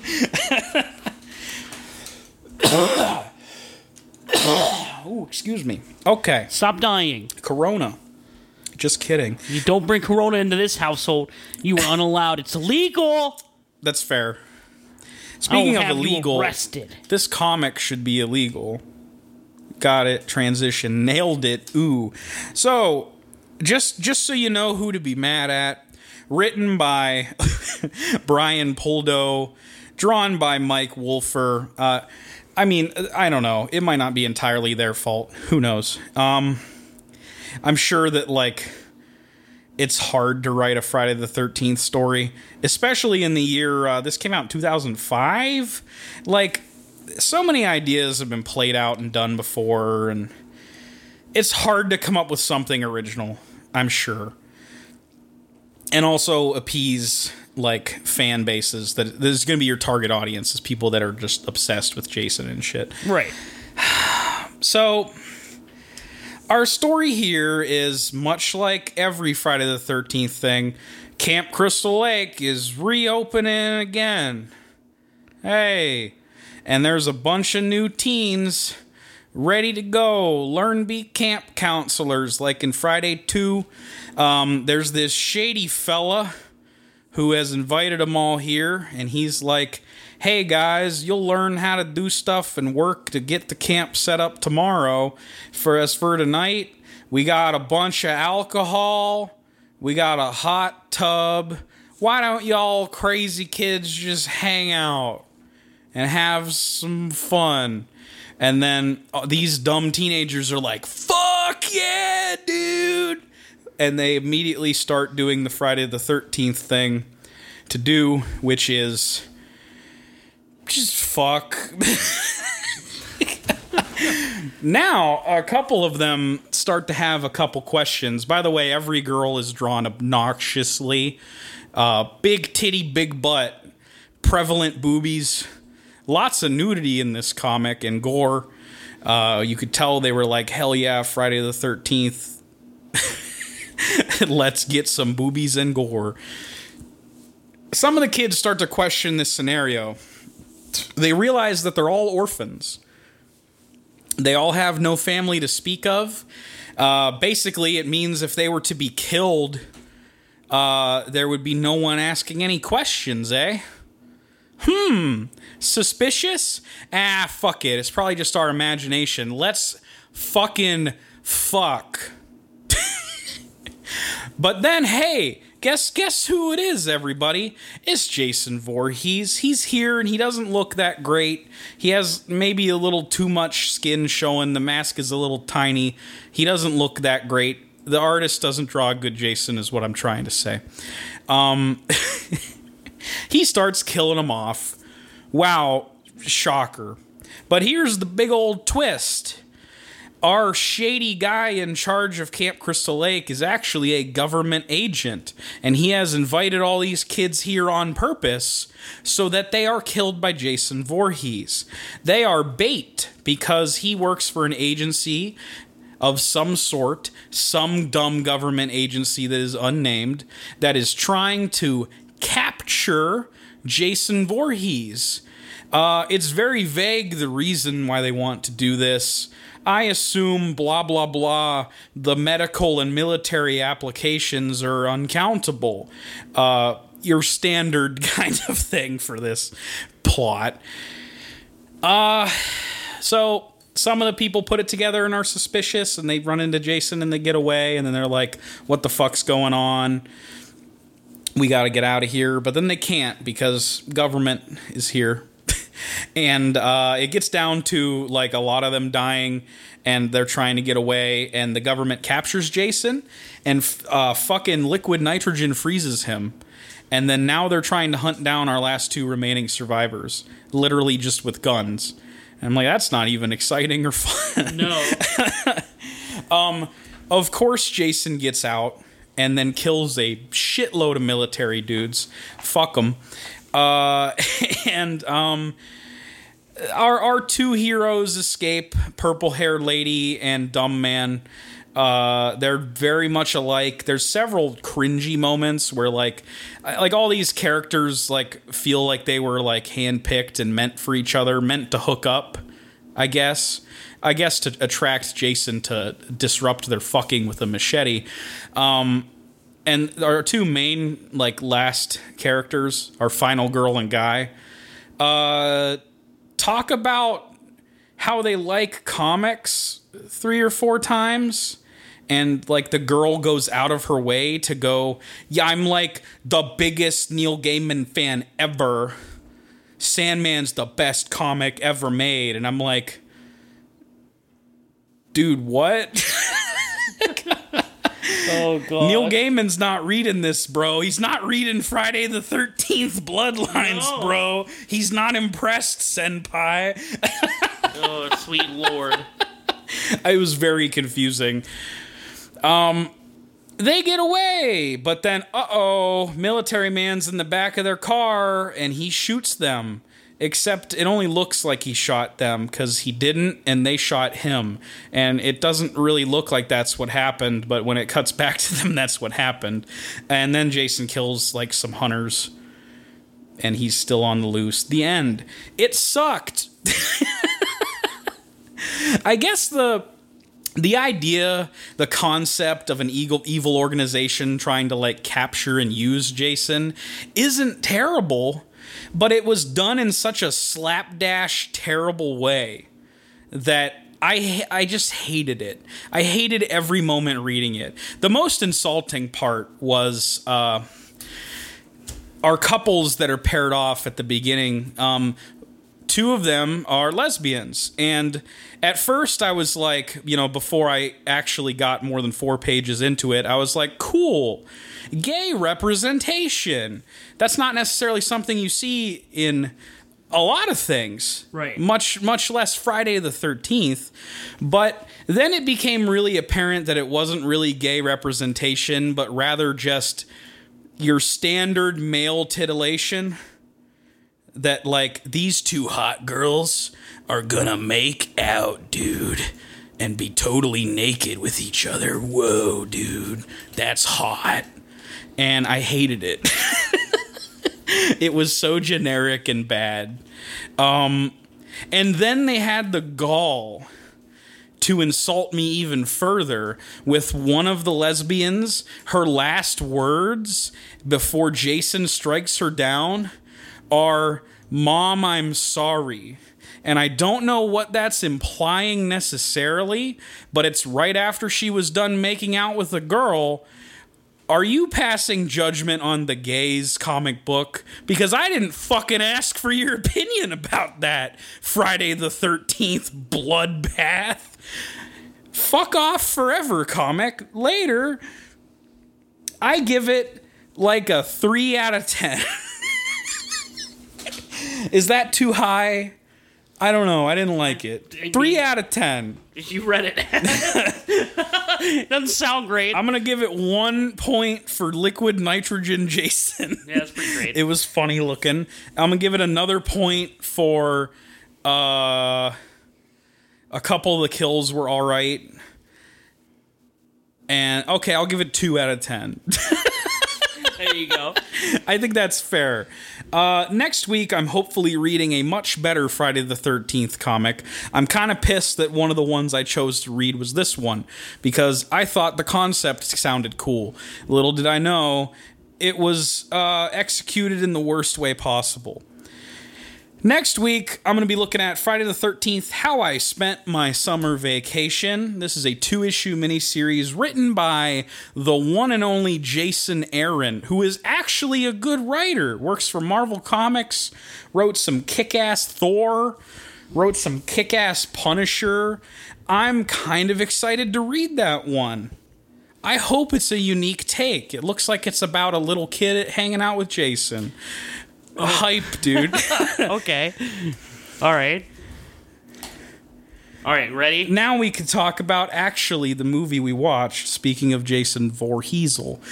Yeah, it's Friday the 13th, part VII 7. Yeah. The New Blood. Also known as Carrie versus Jason. Jesus Christ. Yeah. Psychic powers, dude. Whoa. Can I just, like, put this out front and be like, that's lame? Like, it's really lame. You are correct, but I think what they did with it was fun in the last half hour, and that's it. Barely Honestly, if if this movie was missing the last half hour, it would not be nearly as good. I may even rank it lower than part 1. But that last half hour does a lot for this movie. I mean, it's fun. It's really cool, but, like, man, you have to slog through over an hour of garbage before you get to it. I was laughing, though, because it is delivered with some very poor acting, even for this series, and some hilarious writing and moments, as always. So, yeah, Friday the 13th 7 was released in May of 1988, 2 years after Part 6. Now, besides making Friday the 13th the series, why is there this gap year? When Paramount was so gung-ho about bringing back Jason and continuing their franchise and resuming their film every year quota. Well, mainly because this was Plan B, Justin. You know what Plan A was? What? Freddy versus Jason. Oh, shit. Okay. It didn't fucking happen. So, meanwhile, also in the 80s, Nightmare on Elm Street is happening. Nightmare's doing very well for itself. I'm going to give you a bit of an idea of how much those movies are making. The first film grossed $57 million. The second one, $30 million. And the third one, released the year prior to Friday 7, grossed $44 million. Now you compare this to the Friday films, which are making about half as much at this current point in time. Yeah. I think Part 5 made like $22 million. Part 6 made like 19. And spoiler alert, this one made about that. So I could kind of understand why Paramount is like, hey, New Line Cinema, please. Yeah. Let's do this. We'll all make money, but mostly people will come to see Freddy because that's the hit one right now. Like, for whatever reason, like, just, I guess Jason wasn't as popular as Freddy Krueger, at least the initial Freddy Krueger. Because make no mistake, the Nightmare films do eventually start making just 19 million, just 16 million. But those initial 3 movies were hits because, I can understand why, though. I think Nightmare 3 is better than a lot of these Friday movies. Nightmare 2 isn't. But what can you do? And then Nightmare 1 is genuinely a fantastic horror movie. But the two companies couldn't really agree on the specifics, and the 80s were robbed of the crossover they deserved. Yeah. It's kind of a shame that, like, it took them another 20 fucking years to get Freddy vs. Jason together, because the time it would be the most marketable and relevant would have been the 80s, but it took them until like 2003. But anyway, we'll get back to Freddy vs. Jason in a few weeks. So what do you do now? I don't know. Let's just find out. So another idea for a film was kind of one I like, actually. It was going to be basically Jaws. A corrupt land developer buys up Camp Crystal Lake with the idea to just build some fucking cushy condos on that motherfucker, lakeside resorts. And oops, Jason's there. And like, I kind of would have digged that idea. Like this anti-corporate fucking film would have been sick. Just Jason killing a bunch of cushy white execs. But then, maybe that's why the cushy white execs didn't okay the film at Paramount. Maybe that's why. I just put together why this movie didn't happen in my head. It makes sense now that I think about it. So anyway, the screenwriter of this movie, Daryl Haney, proposed the following. Quote, "There's always a teenage girl who's left to battle Jason by herself. What if the girl had telekinetic powers?" So Barbara Sachs, who was a associate producer, she previously pitched the Jaws idea that nobody liked. She loved this idea, this Jason versus Carrie concept.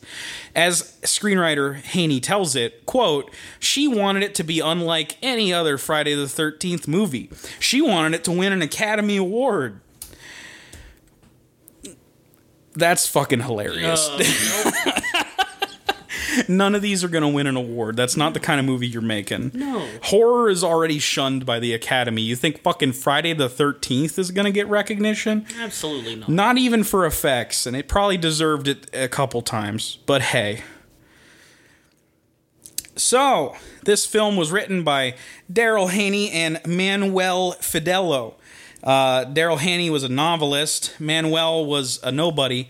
And I think the reason that Manuel was involved is Daryl Hanney got fired because he asked for more money or something.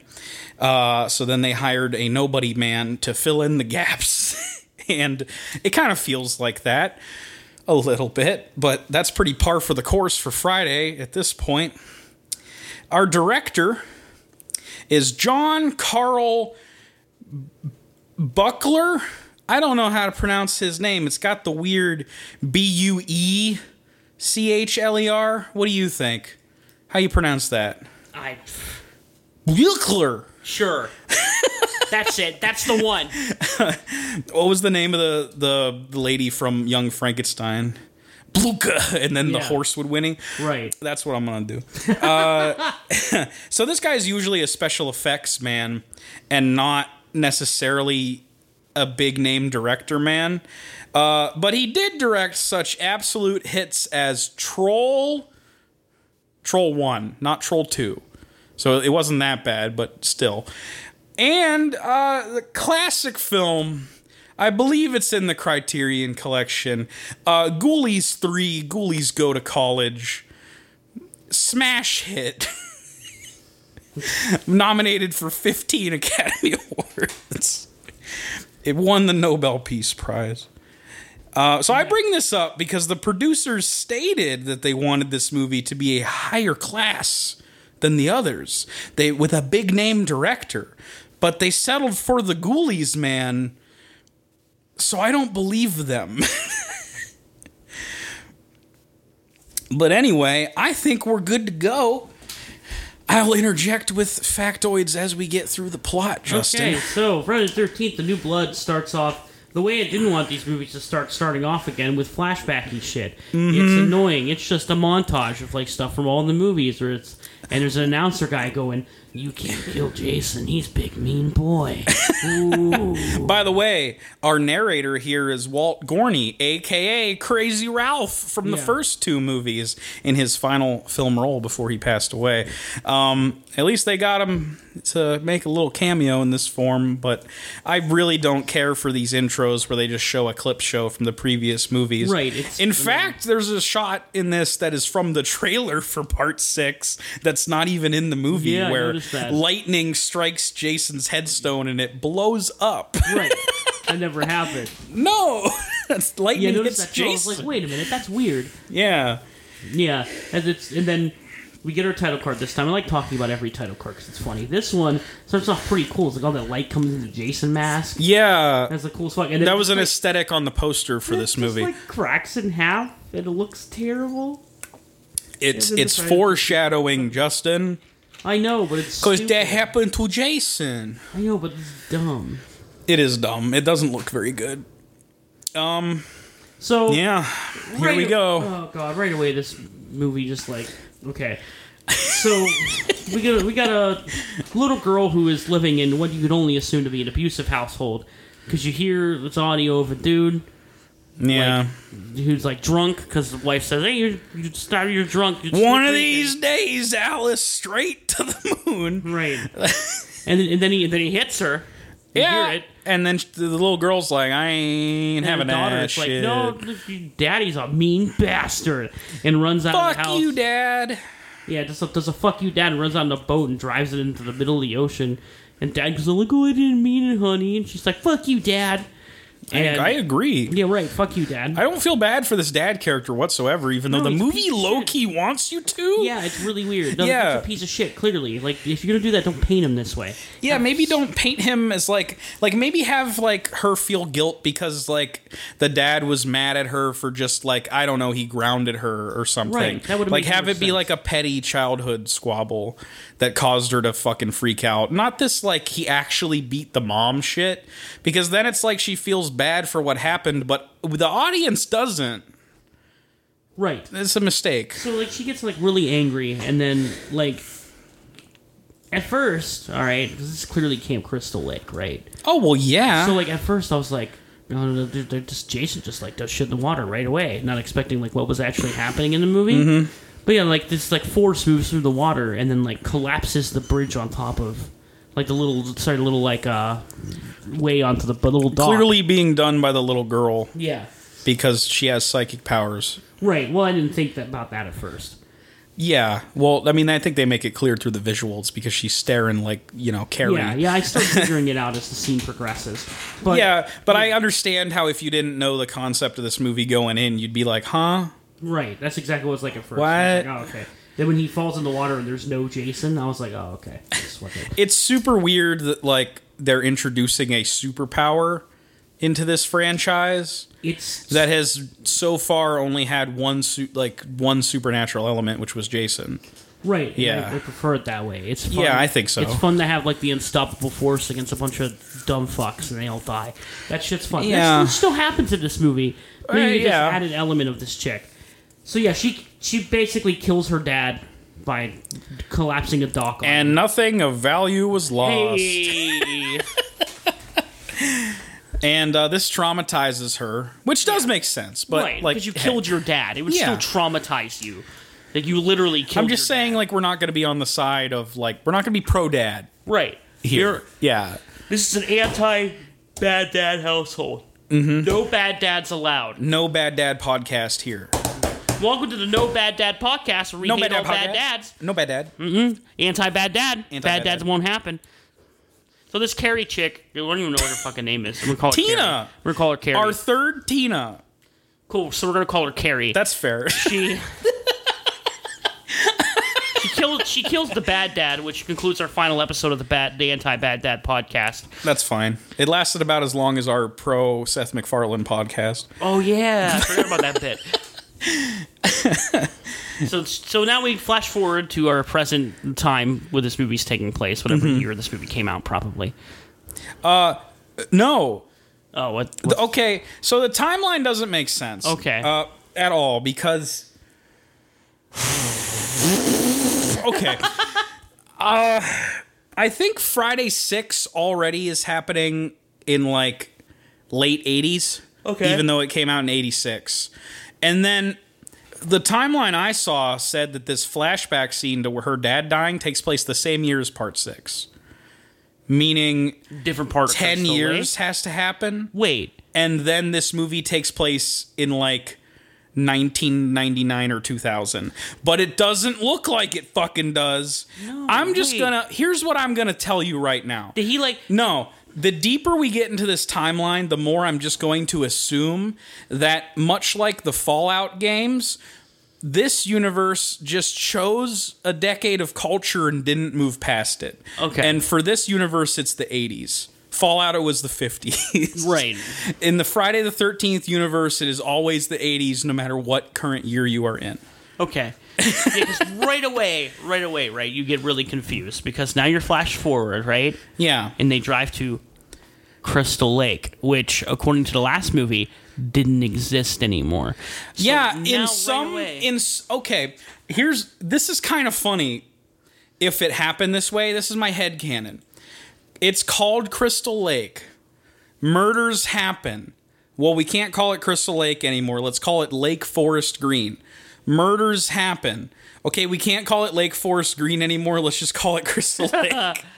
I'd like to think that after the events of this movie, they rename it Lake Forest Green again.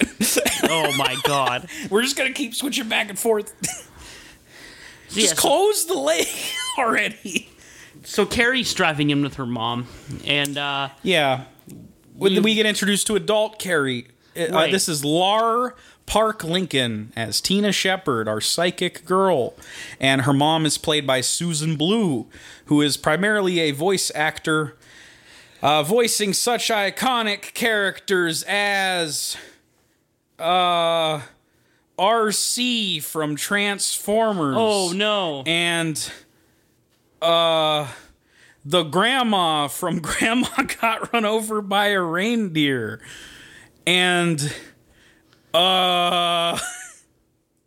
Flim Flam from the 13 Ghosts of Scooby-Doo. I don't know, I just wanted to say this. It was funny to me.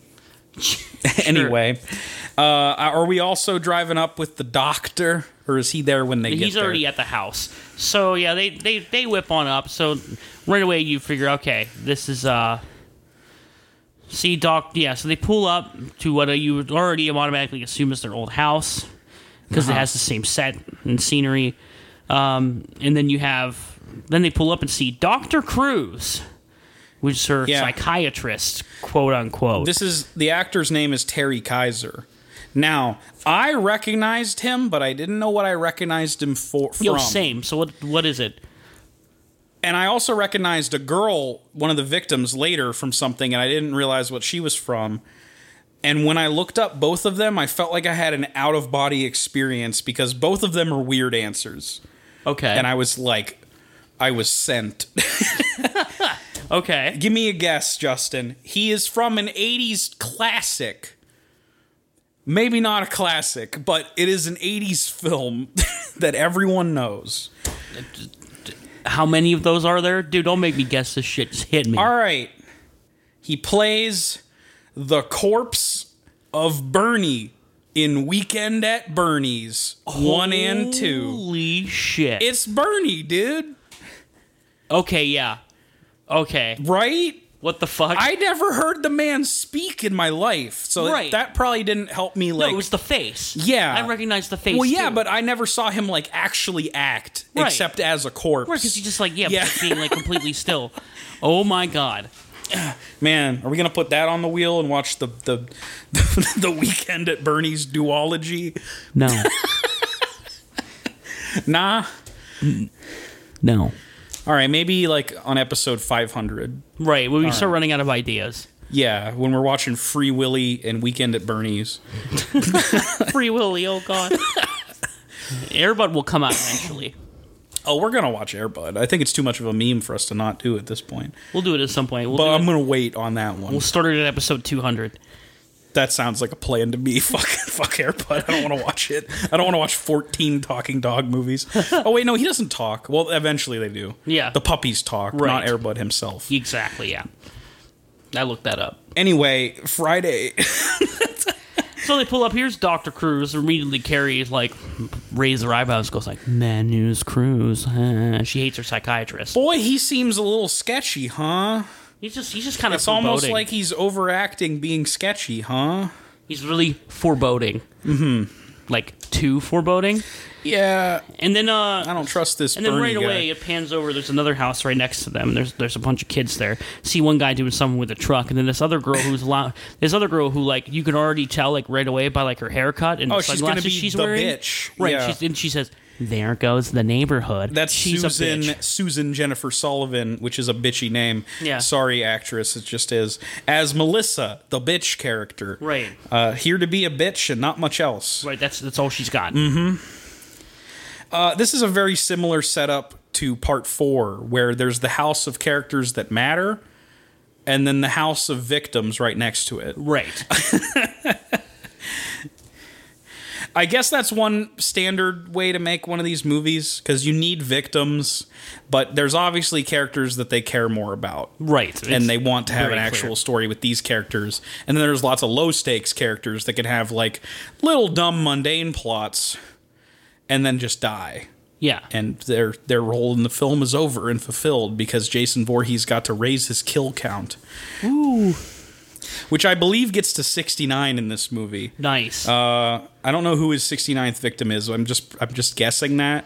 Because every time I look up some of these characters to get names of actors and names of characters, just because it's easy to forget.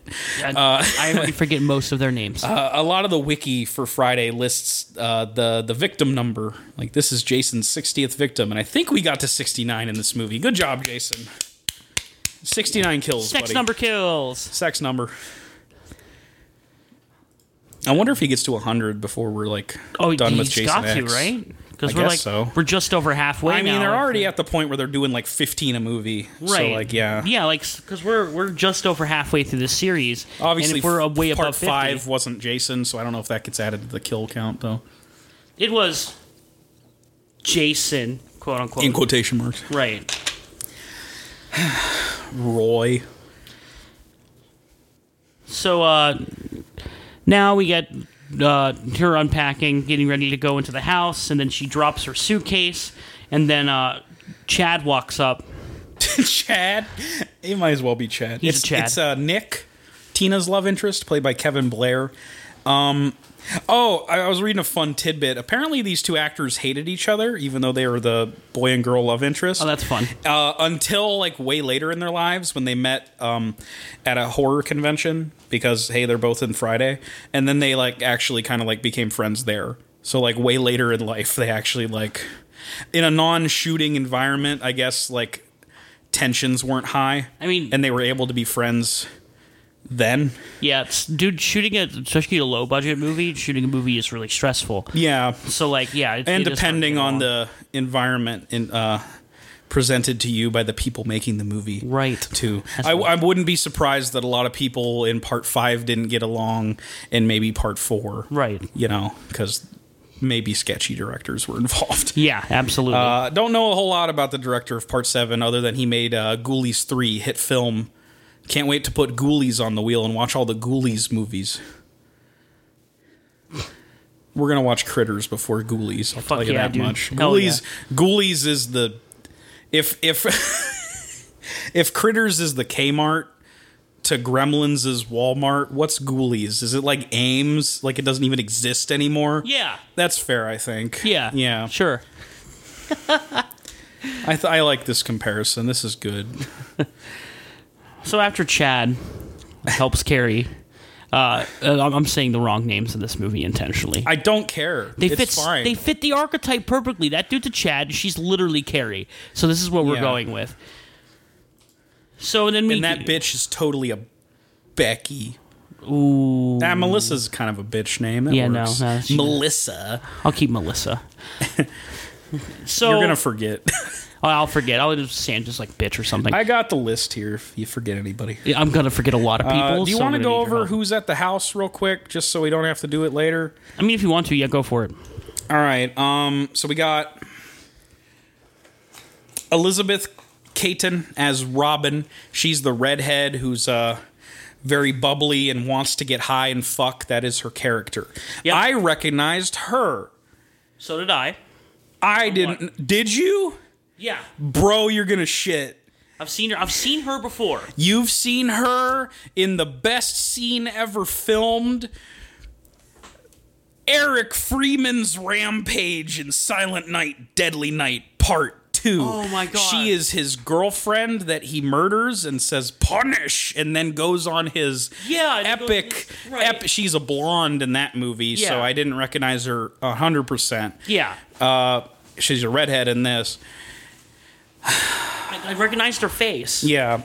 Goes on his epic massacre of several people, including one man, taking his garbage out. Garbage day? What? No! It's the best scene ever filmed. Twirls gun. Raises eyebrows. Too much. Oh, man, we gotta watch those movies at one point. We will. I kind of just want to watch 2. Fuck all the other ones. Like, they're terrible. Genuinely, Silent Night, Deadly Night 2 is one of the funniest movies I've ever seen in my life. It's so ridiculous. And it's mainly because of those 8 minutes. That 8-minute kill scene, that massacre scene is just... Wow. It's godlike. Fucking art. Godlike. So, yeah, I recognized her from that. Didn't recognize anybody else, though. Probably because hired on the cheap... So, John Renfield as David, his personality, stoner. Jeff Bennett as Eddie, his personality, writing sci-fi books and being an annoying twat and being like a Ben Shapiro in training. That's kind of what he reminded me of. Incel ass motherfucker. Yes, talks fast. It says things that aren't true. Mm-hmm. Ben Shapiro. Heidi Kozak as Sandra, who is killed while skinny dipping because, of course. We got Larry Cox as Russell, whose uncle owns this cabin, and you guys are messing it up. He's also Sandra's boyfriend. There's Diana Barrows as Maddie, the nerdy girl, who's like, drugs are bad, woo. And I think she dies in the shed later on when we get to it. We got Craig Thomas as Ben, and Diane Almeida as Kate. This is the couple. I Yeah, this is the one that gets killed in a van later with the Yeah. party horn and shit. Spoilers for old movie. And we'll get to the other big cast member later once he shows up. So we get our first, like, they set up a session inside their old house here. Mm-hmm. The first quote-unquote psychiatry session. Yeah, it's more like his session to provoke her negative feelings because he's a bad psychiatrist. Right. So it's around this point that we realize that our main actress is going to be acting pretty terribly throughout this entire film. Yeah, she's not great. No. So he, like, invokes her emotions and makes her move this matchbook. Yeah. And she's, like, not about it. She doesn't want to do this because why would you? And then he eventually makes her mad and she lights the matchbook on fire. Mm-hmm. And he's like, who? And, like, takes notes down. He's clearly, right away, you could tell he's clearly more interested in her ability rather than her mental state. Yeah, it's more like, ooh, I can make a fortune off of this girl than, like, I actually want to help this girl. Right. That's the vibe I'm getting. They don't really expand on it too much, but you can definitely tell he's not good, is all they really want you to know. Yeah. I don't trust Bernie from Weekend at Bernie's, is what I'm saying. So she gets mad at them. It gets to nighttime here. She gets mad at the guy. He says something to, like, trigger her and try to, tell her, oh, you can't. She doesn't want to do any of this. And he's like, oh, you have to do this. And, like, it's just trying to provoke her. I think part of it is she sees a vision of Jason killing somebody. Not yet. Or no, this is where she gets mad and actually summons Jason out of the fucking lake. So she goes out to the dock in which she killed her dad. I almost forgot that all of this is her fault, basically. Yeah, basically. Yeah. So she runs. So she gets mad and runs out to the dock here, and then she has a flashback about what happens. We didn't need to see it again. We know what the fuck. We know the trauma, you fucking morons. And we already saw the scene, right? Yeah. So then she, like, invokes a powerful emotion. Like, she gets really powerful emotionally, and she focuses on the water, and then she breaks the chain. Yeah, because Jason's been under there for, I think they go with 10 years. Yeah. Which is kind of wild.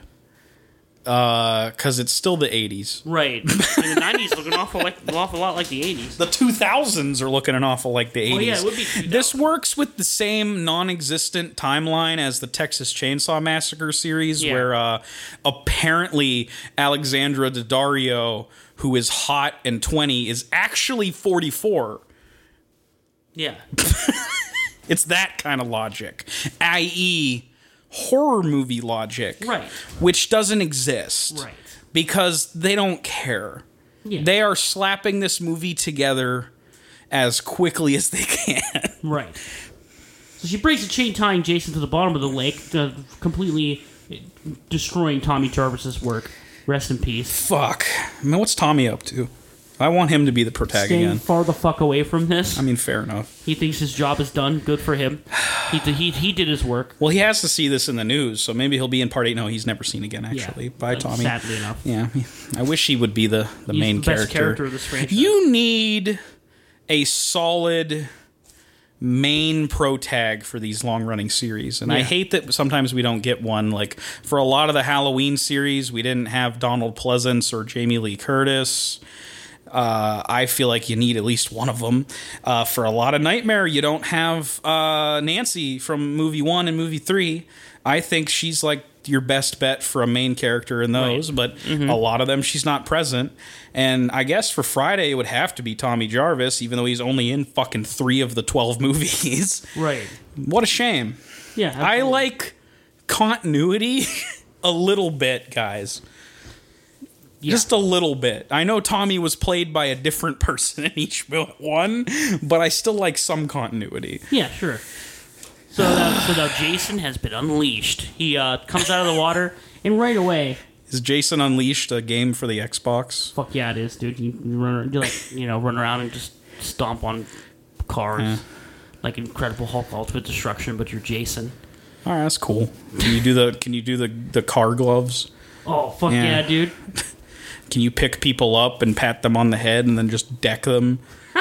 Yeah. That game was great. I love that game. So now Jason is back. He's up out of the water, and right away you notice he looks cool as fuck in this movie. He is the best part of this movie, hands down. Jason's design as soggy Jason, who's been underwater for 10 years, rotting away, not as fucking goopy and maggoty, but definitely soggy, and he has a lot of like bones sticking out.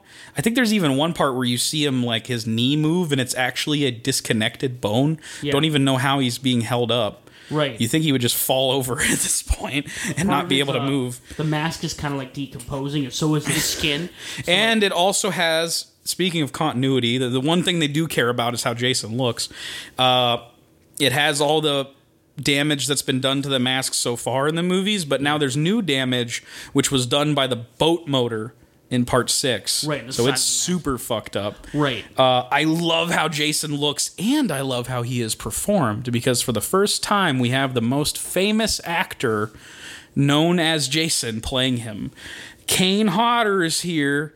He is the guy who played Jason the most out of anybody. 4 times he plays him, and they're all going to be in a row here for 7, 8, 9, and X. I almost said 10, but it's not. Jason X. Jason X. So, director Carl was impressed with Mr. Kane after working with him on a film called Prison. This is a little horror movie where Kane Hodder's character is executed in the electric chair, and then he rises from his grave. And Hodder was like, it would be fucking lit if my guy, because he started decomposing, had maggots coming out of his fucking mouth. So put a bunch of maggots in my mouth and film it.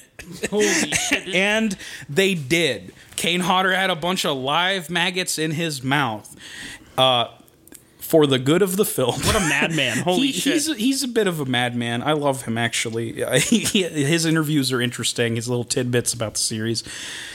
So perhaps because he was impressed, or maybe perhaps because Carl knew Kane Hodder would do literally whatever he asked of him, based on the maggot thing being his idea, here's our Jason. Here he is. It's a bit of a shame they didn't bring CJ back from part 6. He was a little disappointed as well, because he wanted to be known as the Jason. He was like, much like how Kane is now known as the Jason for playing him 4 times. CJ wanted to be like Boris Karloff was to Frankenstein. Like, he wanted to be the Jason, and he did a really good performance in 6. Yeah. But I do think Kane is better, actually. Absolutely. Kane has a hell of a presence, and I like his motions and everything about him.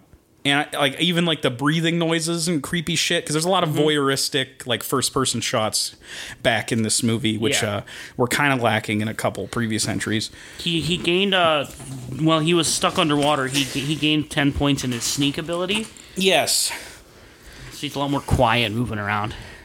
I think that's actually reflected in the game, if I'm correct. The stalk ability and stuff. Yeah. Can't run though. No, he cannot run. That's because he is barely being held up by anything. Right. Man. I don't know when is a good point to bring this up is, so I'll just do it now. This movie was shot in Alabama, Baldwin County. And I want to bring this up because I found a very funny fact. So the producers were worried about the presence of alligators while they were filming the movie. They didn't want no alligators to raise the body count any more than they wanted.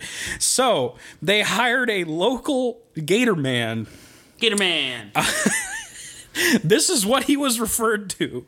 Is this what he puts on his resume? Gatorman.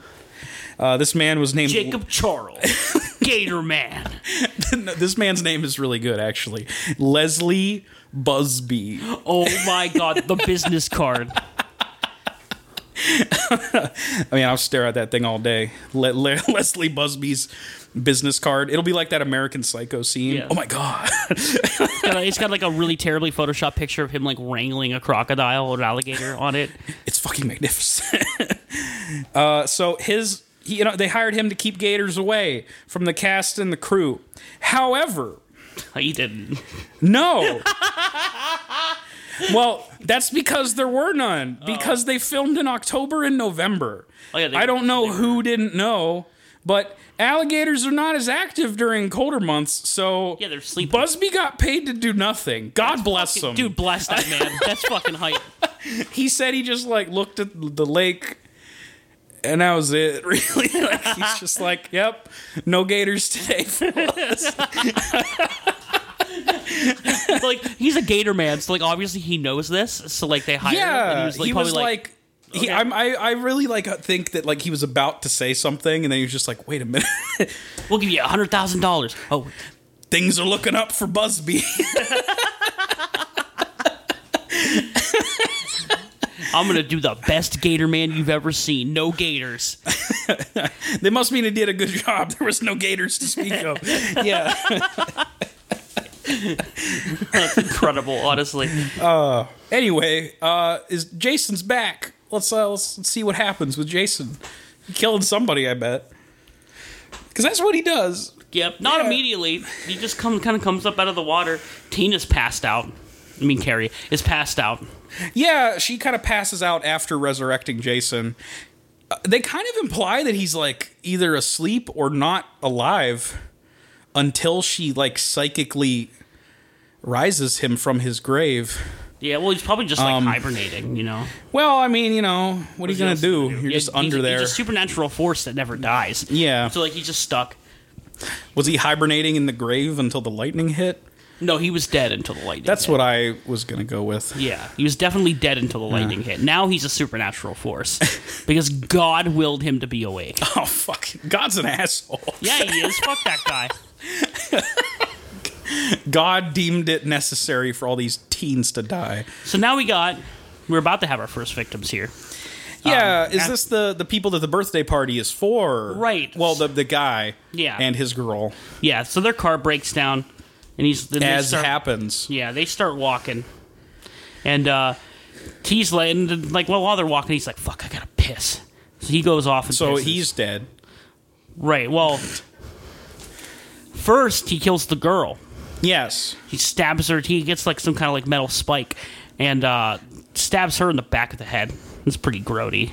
And then he posts her up against a tree. Mm-hmm. So the dude walks back, sees her that she's posted up against the tree, tries to run away from Jason. He trips and falls, and then Jason just fucking eliminates this man. Eliminated. Stabs him in the back.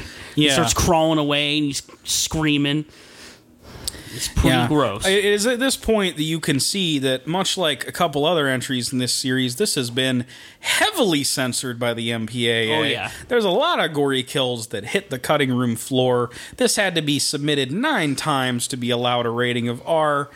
And a lot of this footage has been lost forever because, you know, back then they didn't know to make DVD extras or unrated versions, so they just fucking threw that shit in the garbage. That sucks. And a lot of it is gone.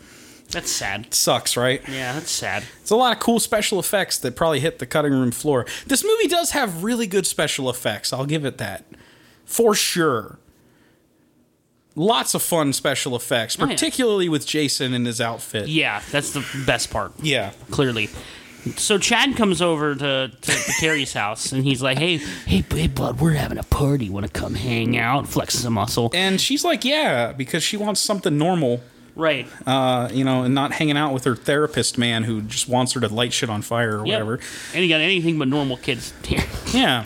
So he brings her over. She's incredibly awkward over there, all these normal people, and she's just like, Yep. They bring her over, and then you got all the kids hanging out. They're drinking completely unmarked just beer, which I think is really funny. It's not even Coors? Nope, it just says beer on the can. In big gray I didn't notice that. It just says fucking beer. It just says beer. Amazing. You got these like brown cans with like a red circle in the middle. It just says beer. I want that prop. Do you think I can buy the beer can from Far 7 that just says beer? Please. It's just funny as fuck. So she has a vision during this party of Jason killing our party his guy. His first 2 victims there. Yeah. Party man. Yeah. So she freaks out and runs away. Yeah. And then when she goes to run back to her house, there's a spike sticking out of the back porch. Uh-oh. She's like, oh God, there's something really wrong. She tries to tell everybody there, and they don't believe her. Like, oh, you're having visions. Well, I think she previously also tried to tell her psychiatrist about the man in the lake she saw, and he was like, it's just a delusion, honey. Right. I don't know why she was like, couldn't describe what he looked like, because Jason looks pretty distinctive. She probably just like was like not in a good mental state. She was in the middle of passing out. She probably couldn't get good like visions of it. I guess so. I just thought like, yeah, he has a prevalent hockey mask on. You know, it's noticeable. Right. Anyway.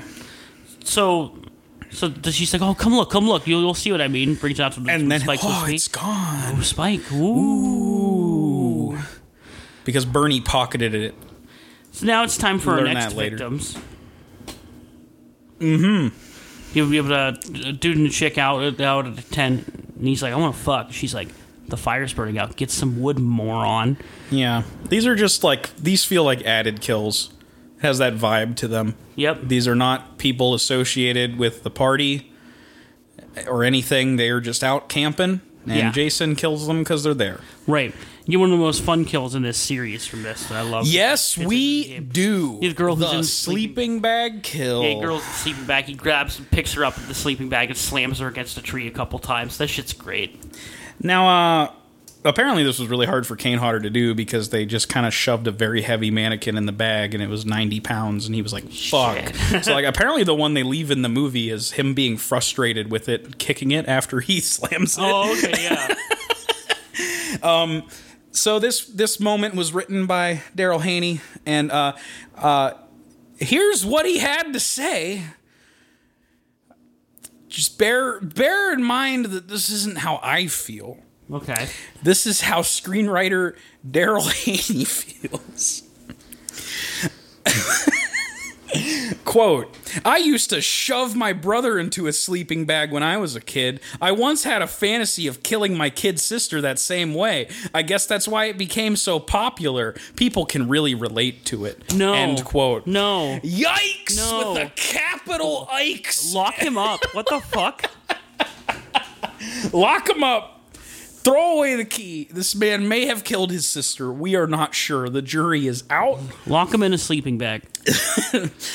Death via Jason killing you in your sleeping bag, dude. They got all the kids complaining, oh, wait, the guy hasn't shown up. What the fuck's happening? Mm-hmm. But they don't really call the cops or anything. Then days go by, weeks even. They're just hanging out, ready to party at a moment's notice. It's not weeks. It's like a day goes by. But right. it's really funny to me that just nobody does anything. Nobody's smart enough to do anything. Yeah. Nobody calls the cops. It's not like Jason cut the power or anything. Right. They have power. I assume they have a phone. They have to have a phone, right? Yeah, I would assume so. Yeah. It's the 80s. At least maybe they got to put the fuse in the side of the cabin and they can't find it. Oh, yeah. Got to keep searching those drawers, fellas. Oh, God. So now we got Chad and Carrie bonding a little bit. Tells a little bit of his backstory. They kissed. Oh. And she tells us, well, my dad got killed in the lake. Didn't say that she did it, obviously. He's like, who can relate? Woo! Yeah. No, he doesn't say that. But no, that's exactly what happened. So then, like, a little bit later in the day, she goes to the cabin looking for him.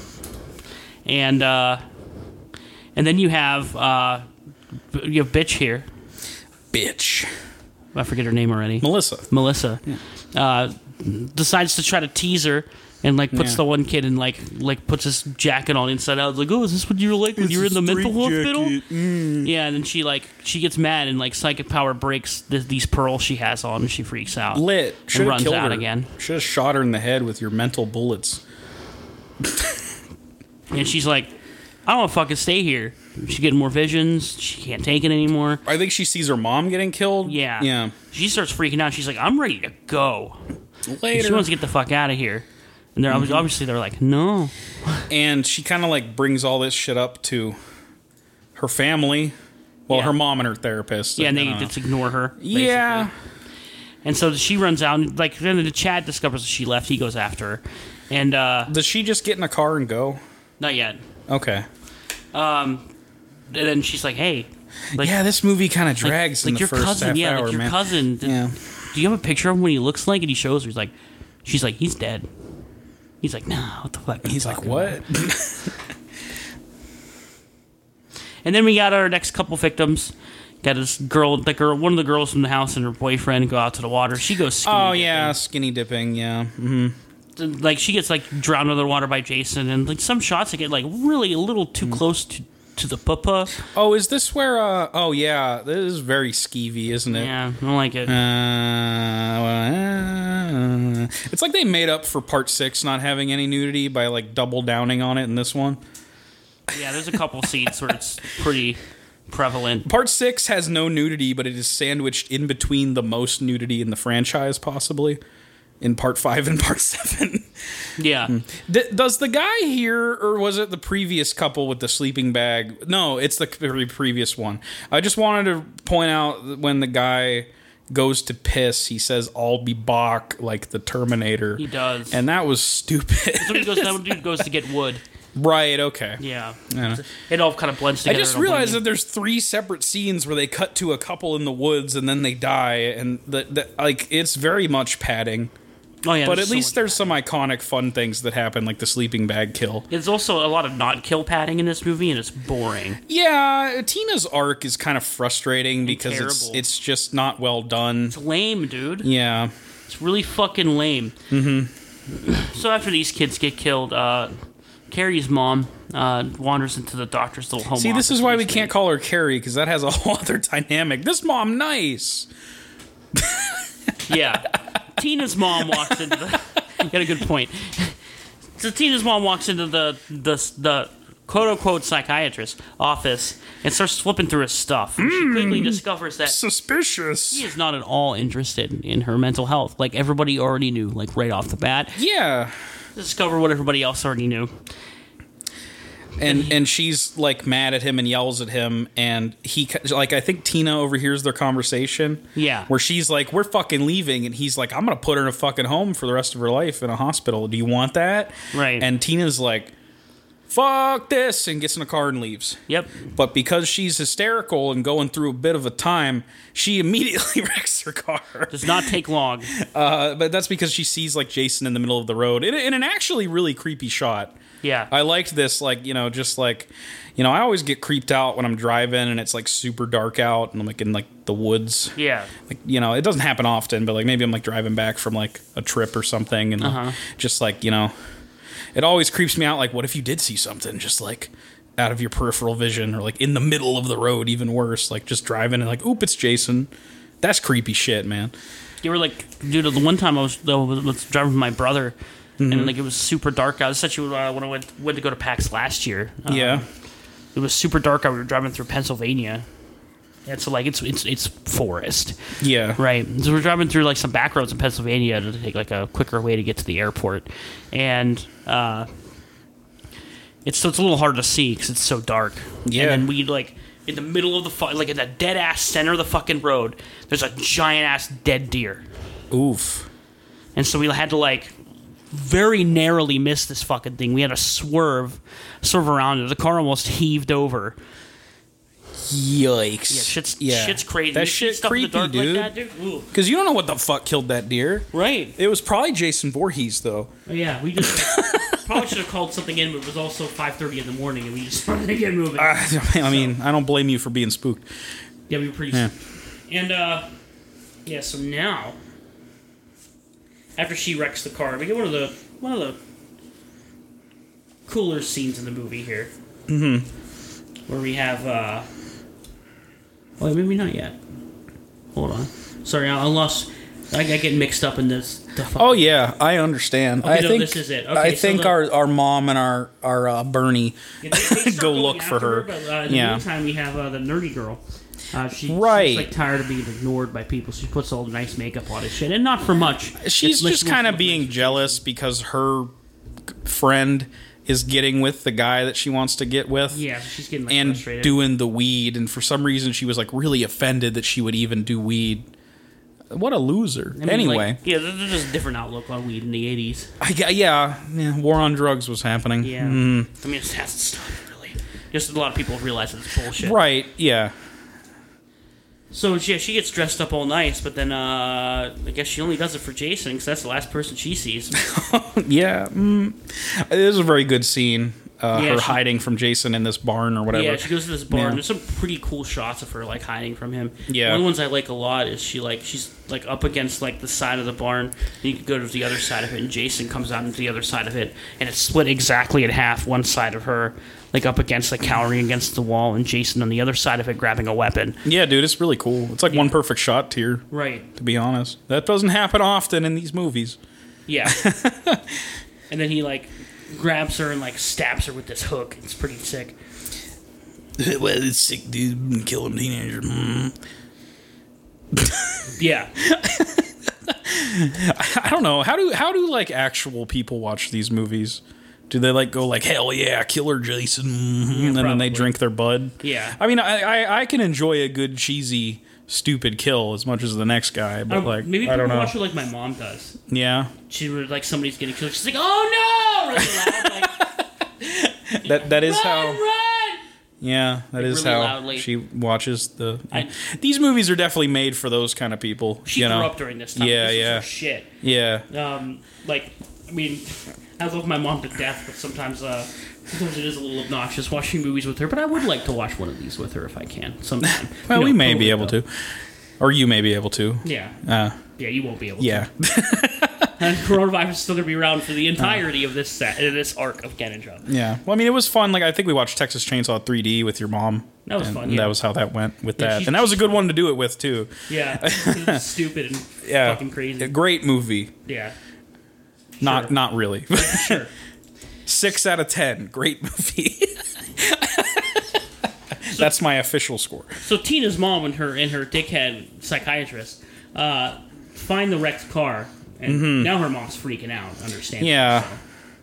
And I think she runs off into the woods. Yeah, and she's yelling Tina, and like I think the dude knows what's going on, Yeah, and he you kinda knows figure that that out Jason later, is the that he thing. knows that, like, Yeah, so he's being kind of wary of this whole situation here.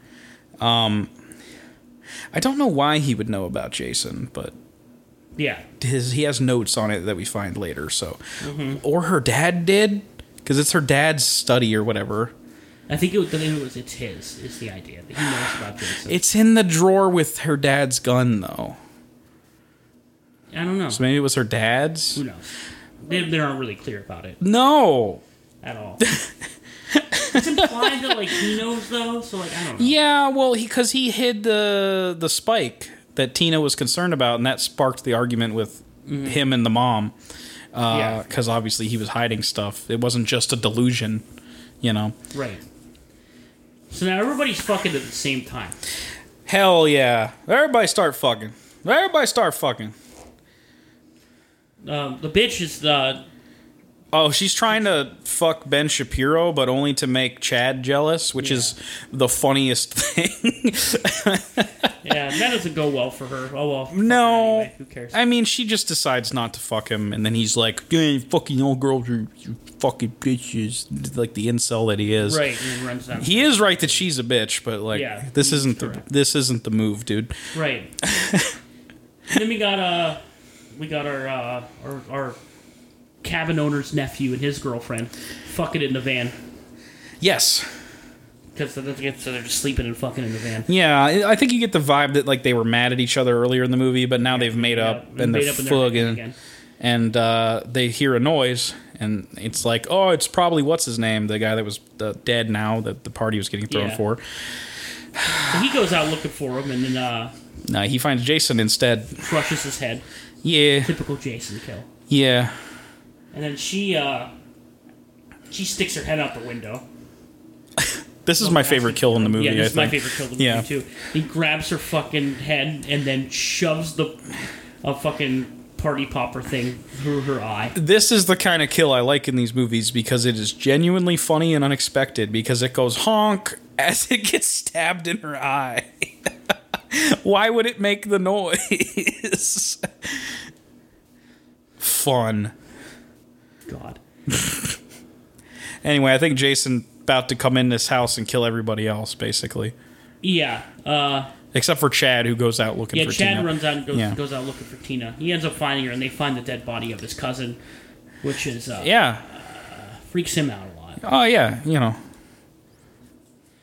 Yeah, but then so the other kids who were fucking, Robin and what's his name? Yeah, but the chick from Silent Night, Dead and Late 2.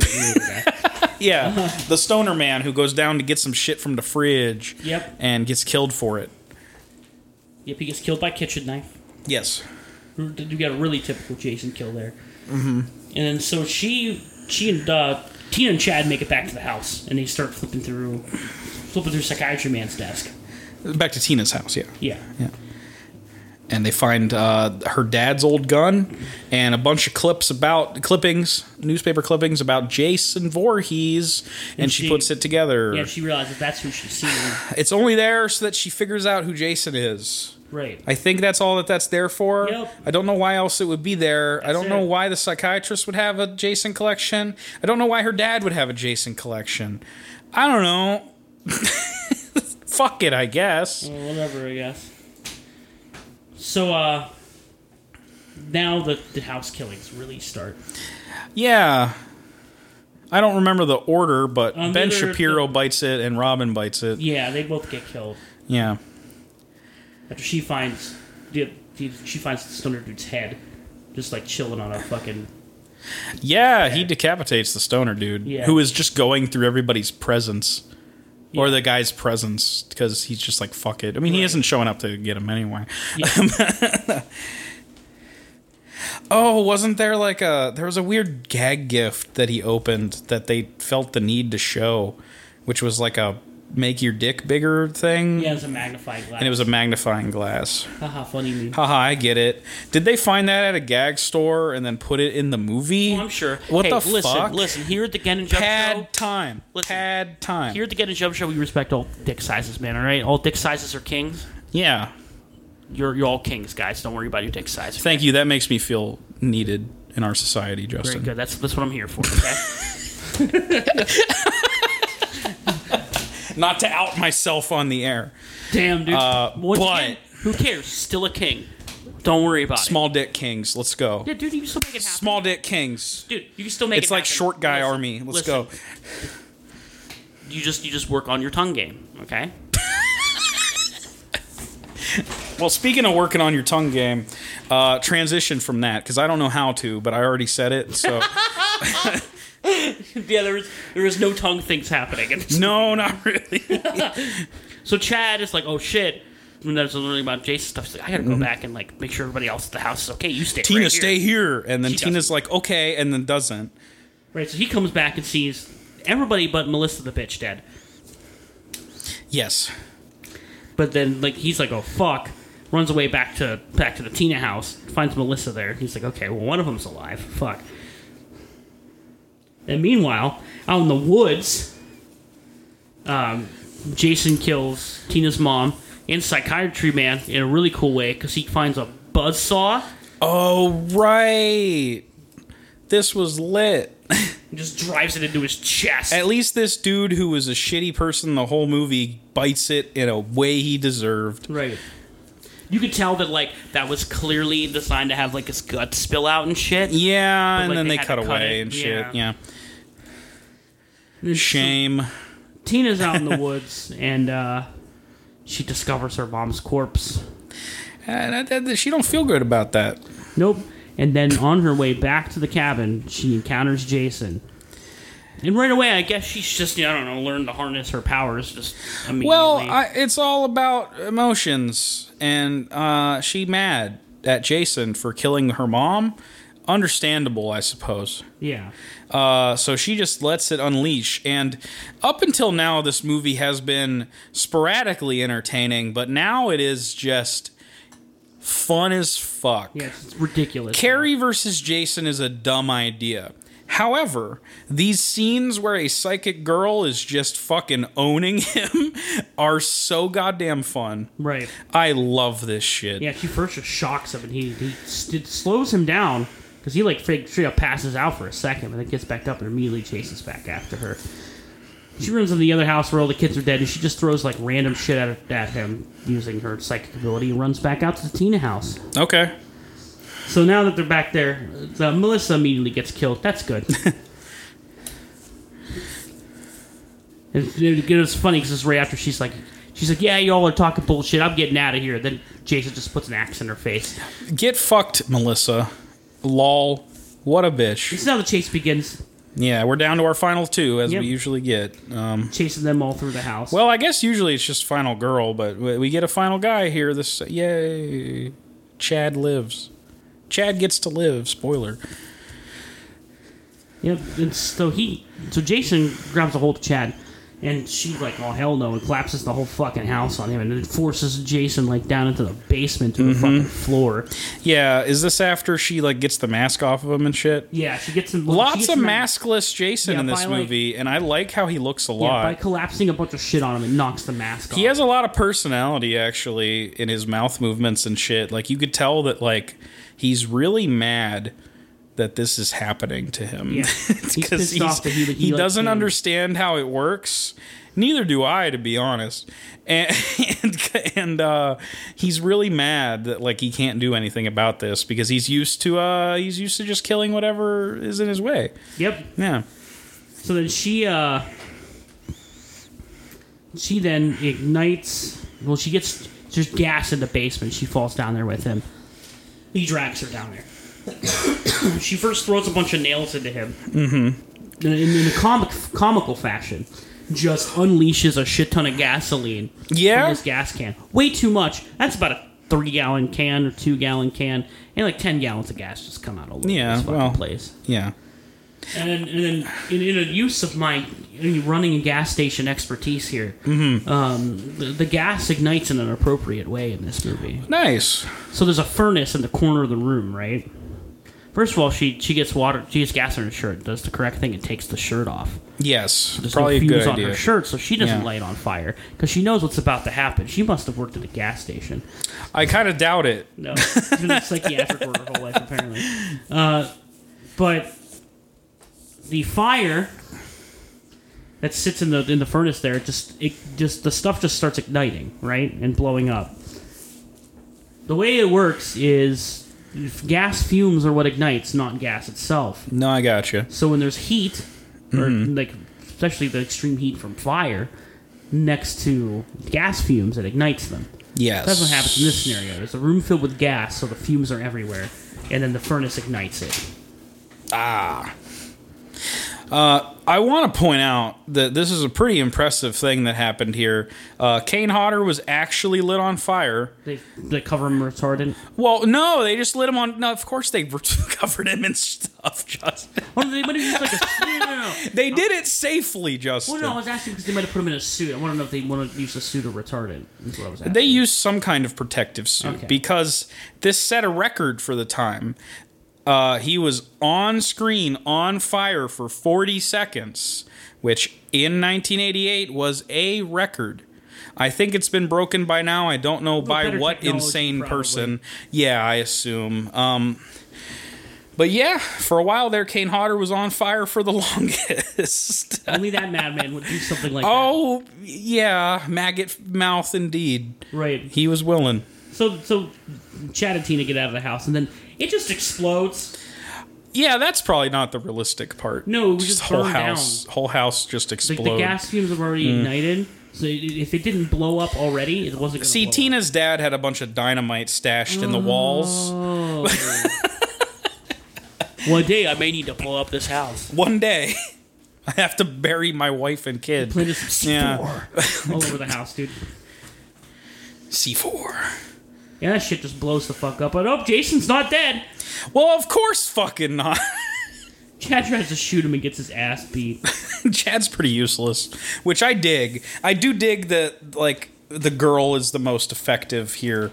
It's a direct, I guess, response, I guess, subversion of the trope of the final girl.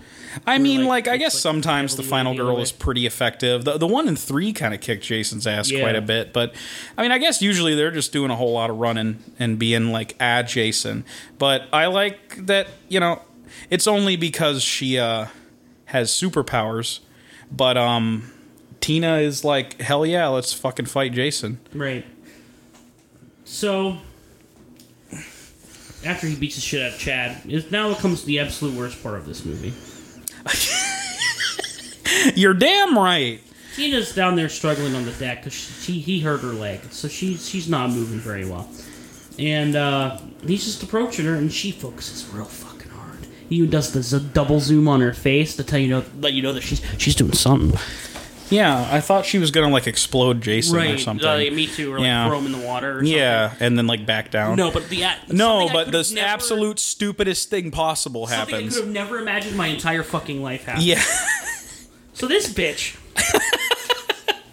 somehow resurrects her dad? Question mark? Because I don't know if it happens or not. His eyes are open and shit. But then, he doesn't even look rotted or nothing. Yeah, he's fine. He comes out of the water and he's yelling and he grabs Jason and brings him down with him. Yep, and he's wrapped in a chain. So he wraps the chain around Jason, I guess pulls it back down and ties it back down, I guess. Yeah. You don't see anything, though. I have no idea. Yeah, because right after that, Tina just passes out, and then it's morning again, and there's firefighters there cleaning everything up. So did it happen or not? Who knows? There has been several moments in this franchise where characters saw something that didn't happen towards the end of one of these movies. What did Jason do if both of them were still alive? I don't know, and I doubt it will be addressed in Part 8 because Tina is not in it, right. And this plot line of this psychic girl is abandoned, which, that sucks. We're never going to have a main character again. And then this movie, really abruptly ends. Abruptly ends. They just shove her in an ambulance and they drive away and the movie's over. At least we killed Jason. Haha. And movie over. I have no idea what they were thinking with that ending. I think they wanted him to be a goopier zombie at first, but they thought it was too morbid. But I was like, but he's been dead for 10 years. Why would he look like he just fell in the river just now? Or the lake? I have no clue. As AVGN would say, what were they thinking? Yeah. This movie's a mess. It really is. I think they utilized the concept really well in that last third. Mm-hmm. That last third bumps this movie up quite a bit for me, in my opinion. It's still just as messy as a lot of these movies. I don't think it's enough to put it at a decent spot for us. No. Where I want to put it, Dead Ass is right above 1. Second to last. Let's discuss it in a moment. I'm going to get through a couple more factoids and things. All right, hit me with it. We're running long. Let's go. I know. I'm sorry. I should have known this was going to happen. You may have noticed that the score sounded very familiar in this one. That is because this is the first film in the series not to be fully done by Harry Manfredini. It was actually done by Fred Mullen, the main composer. However, the score just borrows from Manfredini's previous scores so much that Manfredini ends up getting the primary credit for the film's score over Mullen. Okay. Lazy, if you ask me. Yeah. That being said, shit still sounds good. He has good scores. It's just a shame that they just literally just recycled shit. So this is funny. Kane Hodder is filming a movie. Apparently, his dressing room trailer is about a quarter mile away from the shoot. So he has to walk through the woods to get to where they're shooting for the day. Okay. He's like, fuck it. Gets in the Jason costume, full makeup. You can kind of see where this is going. Yeah, that's great. And he's just walking through the woods to get to the shoot. And a dude walks up to him and is like, holy shit. Hey, man, are you filming a movie around here? And, Kane's probably, sweating a lot and annoyed. Yeah. And he just doesn't say anything. And the dude's like, what? And then he just gives him a little bit of a psych out lunge. He just goes at the guy. He psychs him out. And the dude fucking takes off. Hell yeah. Fucking through the woods, tripping and everything. And then Kane just goes walking through the woods. That's incredible. And I guess no cops got involved. Probably they wouldn't have believed that the man saw Jason Voorhees. Jason in the woods, man. It's fucking crazy. Oh, man. Cop's like, shut the fuck up, and just shoots him. Oh no! Cops, you know. So the costume department, speaking of Kane Hodder, they made Kane Hodder's mom a custom crew member jacket with Jason's mom written on it, like the back, like name. Yeah.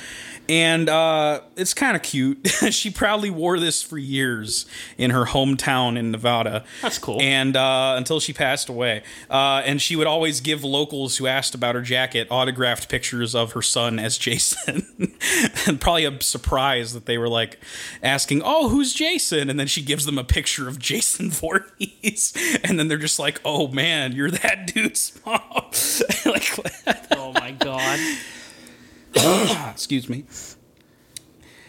So, as you maybe would expect, this movie fared poorly with critics, Justin. Would you have guessed? 32% on Rotten Tomatoes, which I do have to say is admittedly like higher than more than half of this franchise, right. Actually.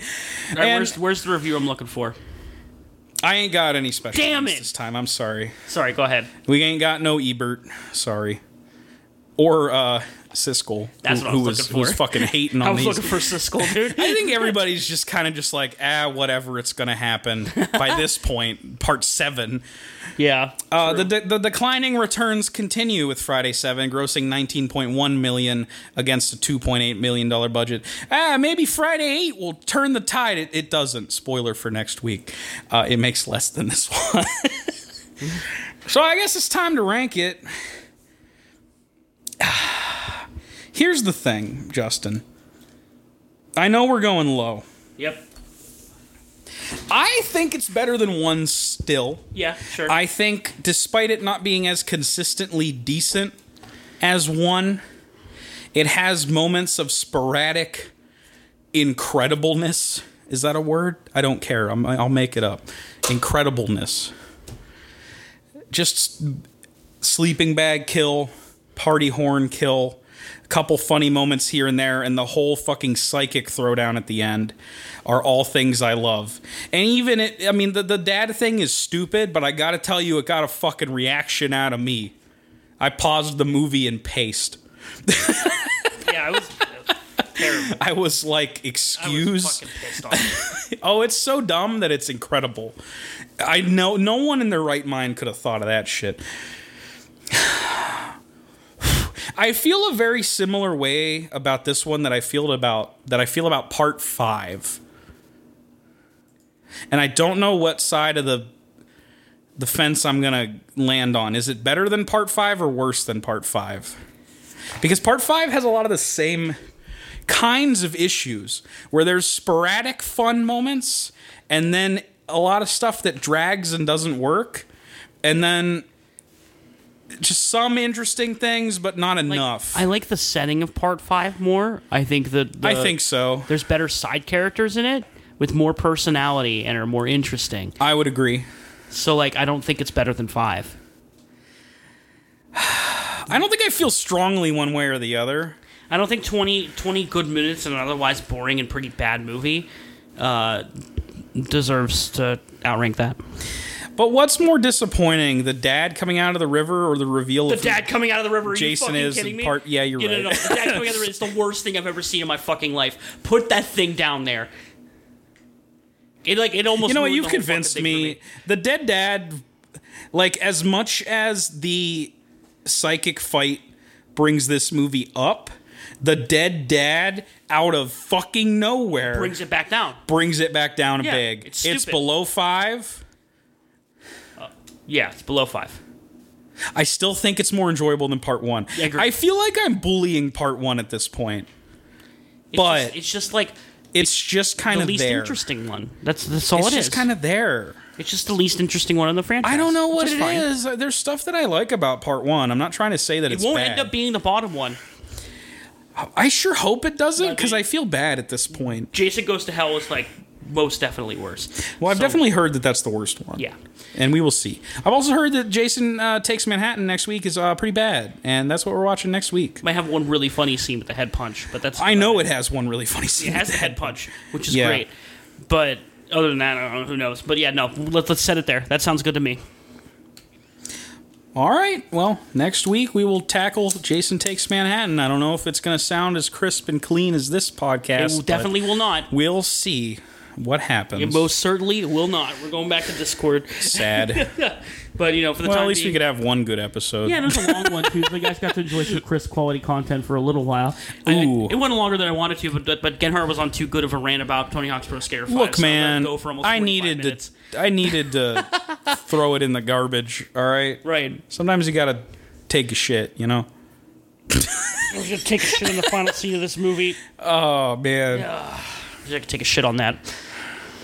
Why does the house blow up? You know what? Fuck that movie. I'm out of here. I'm done. Suddenly, dead dad out of nowhere. What?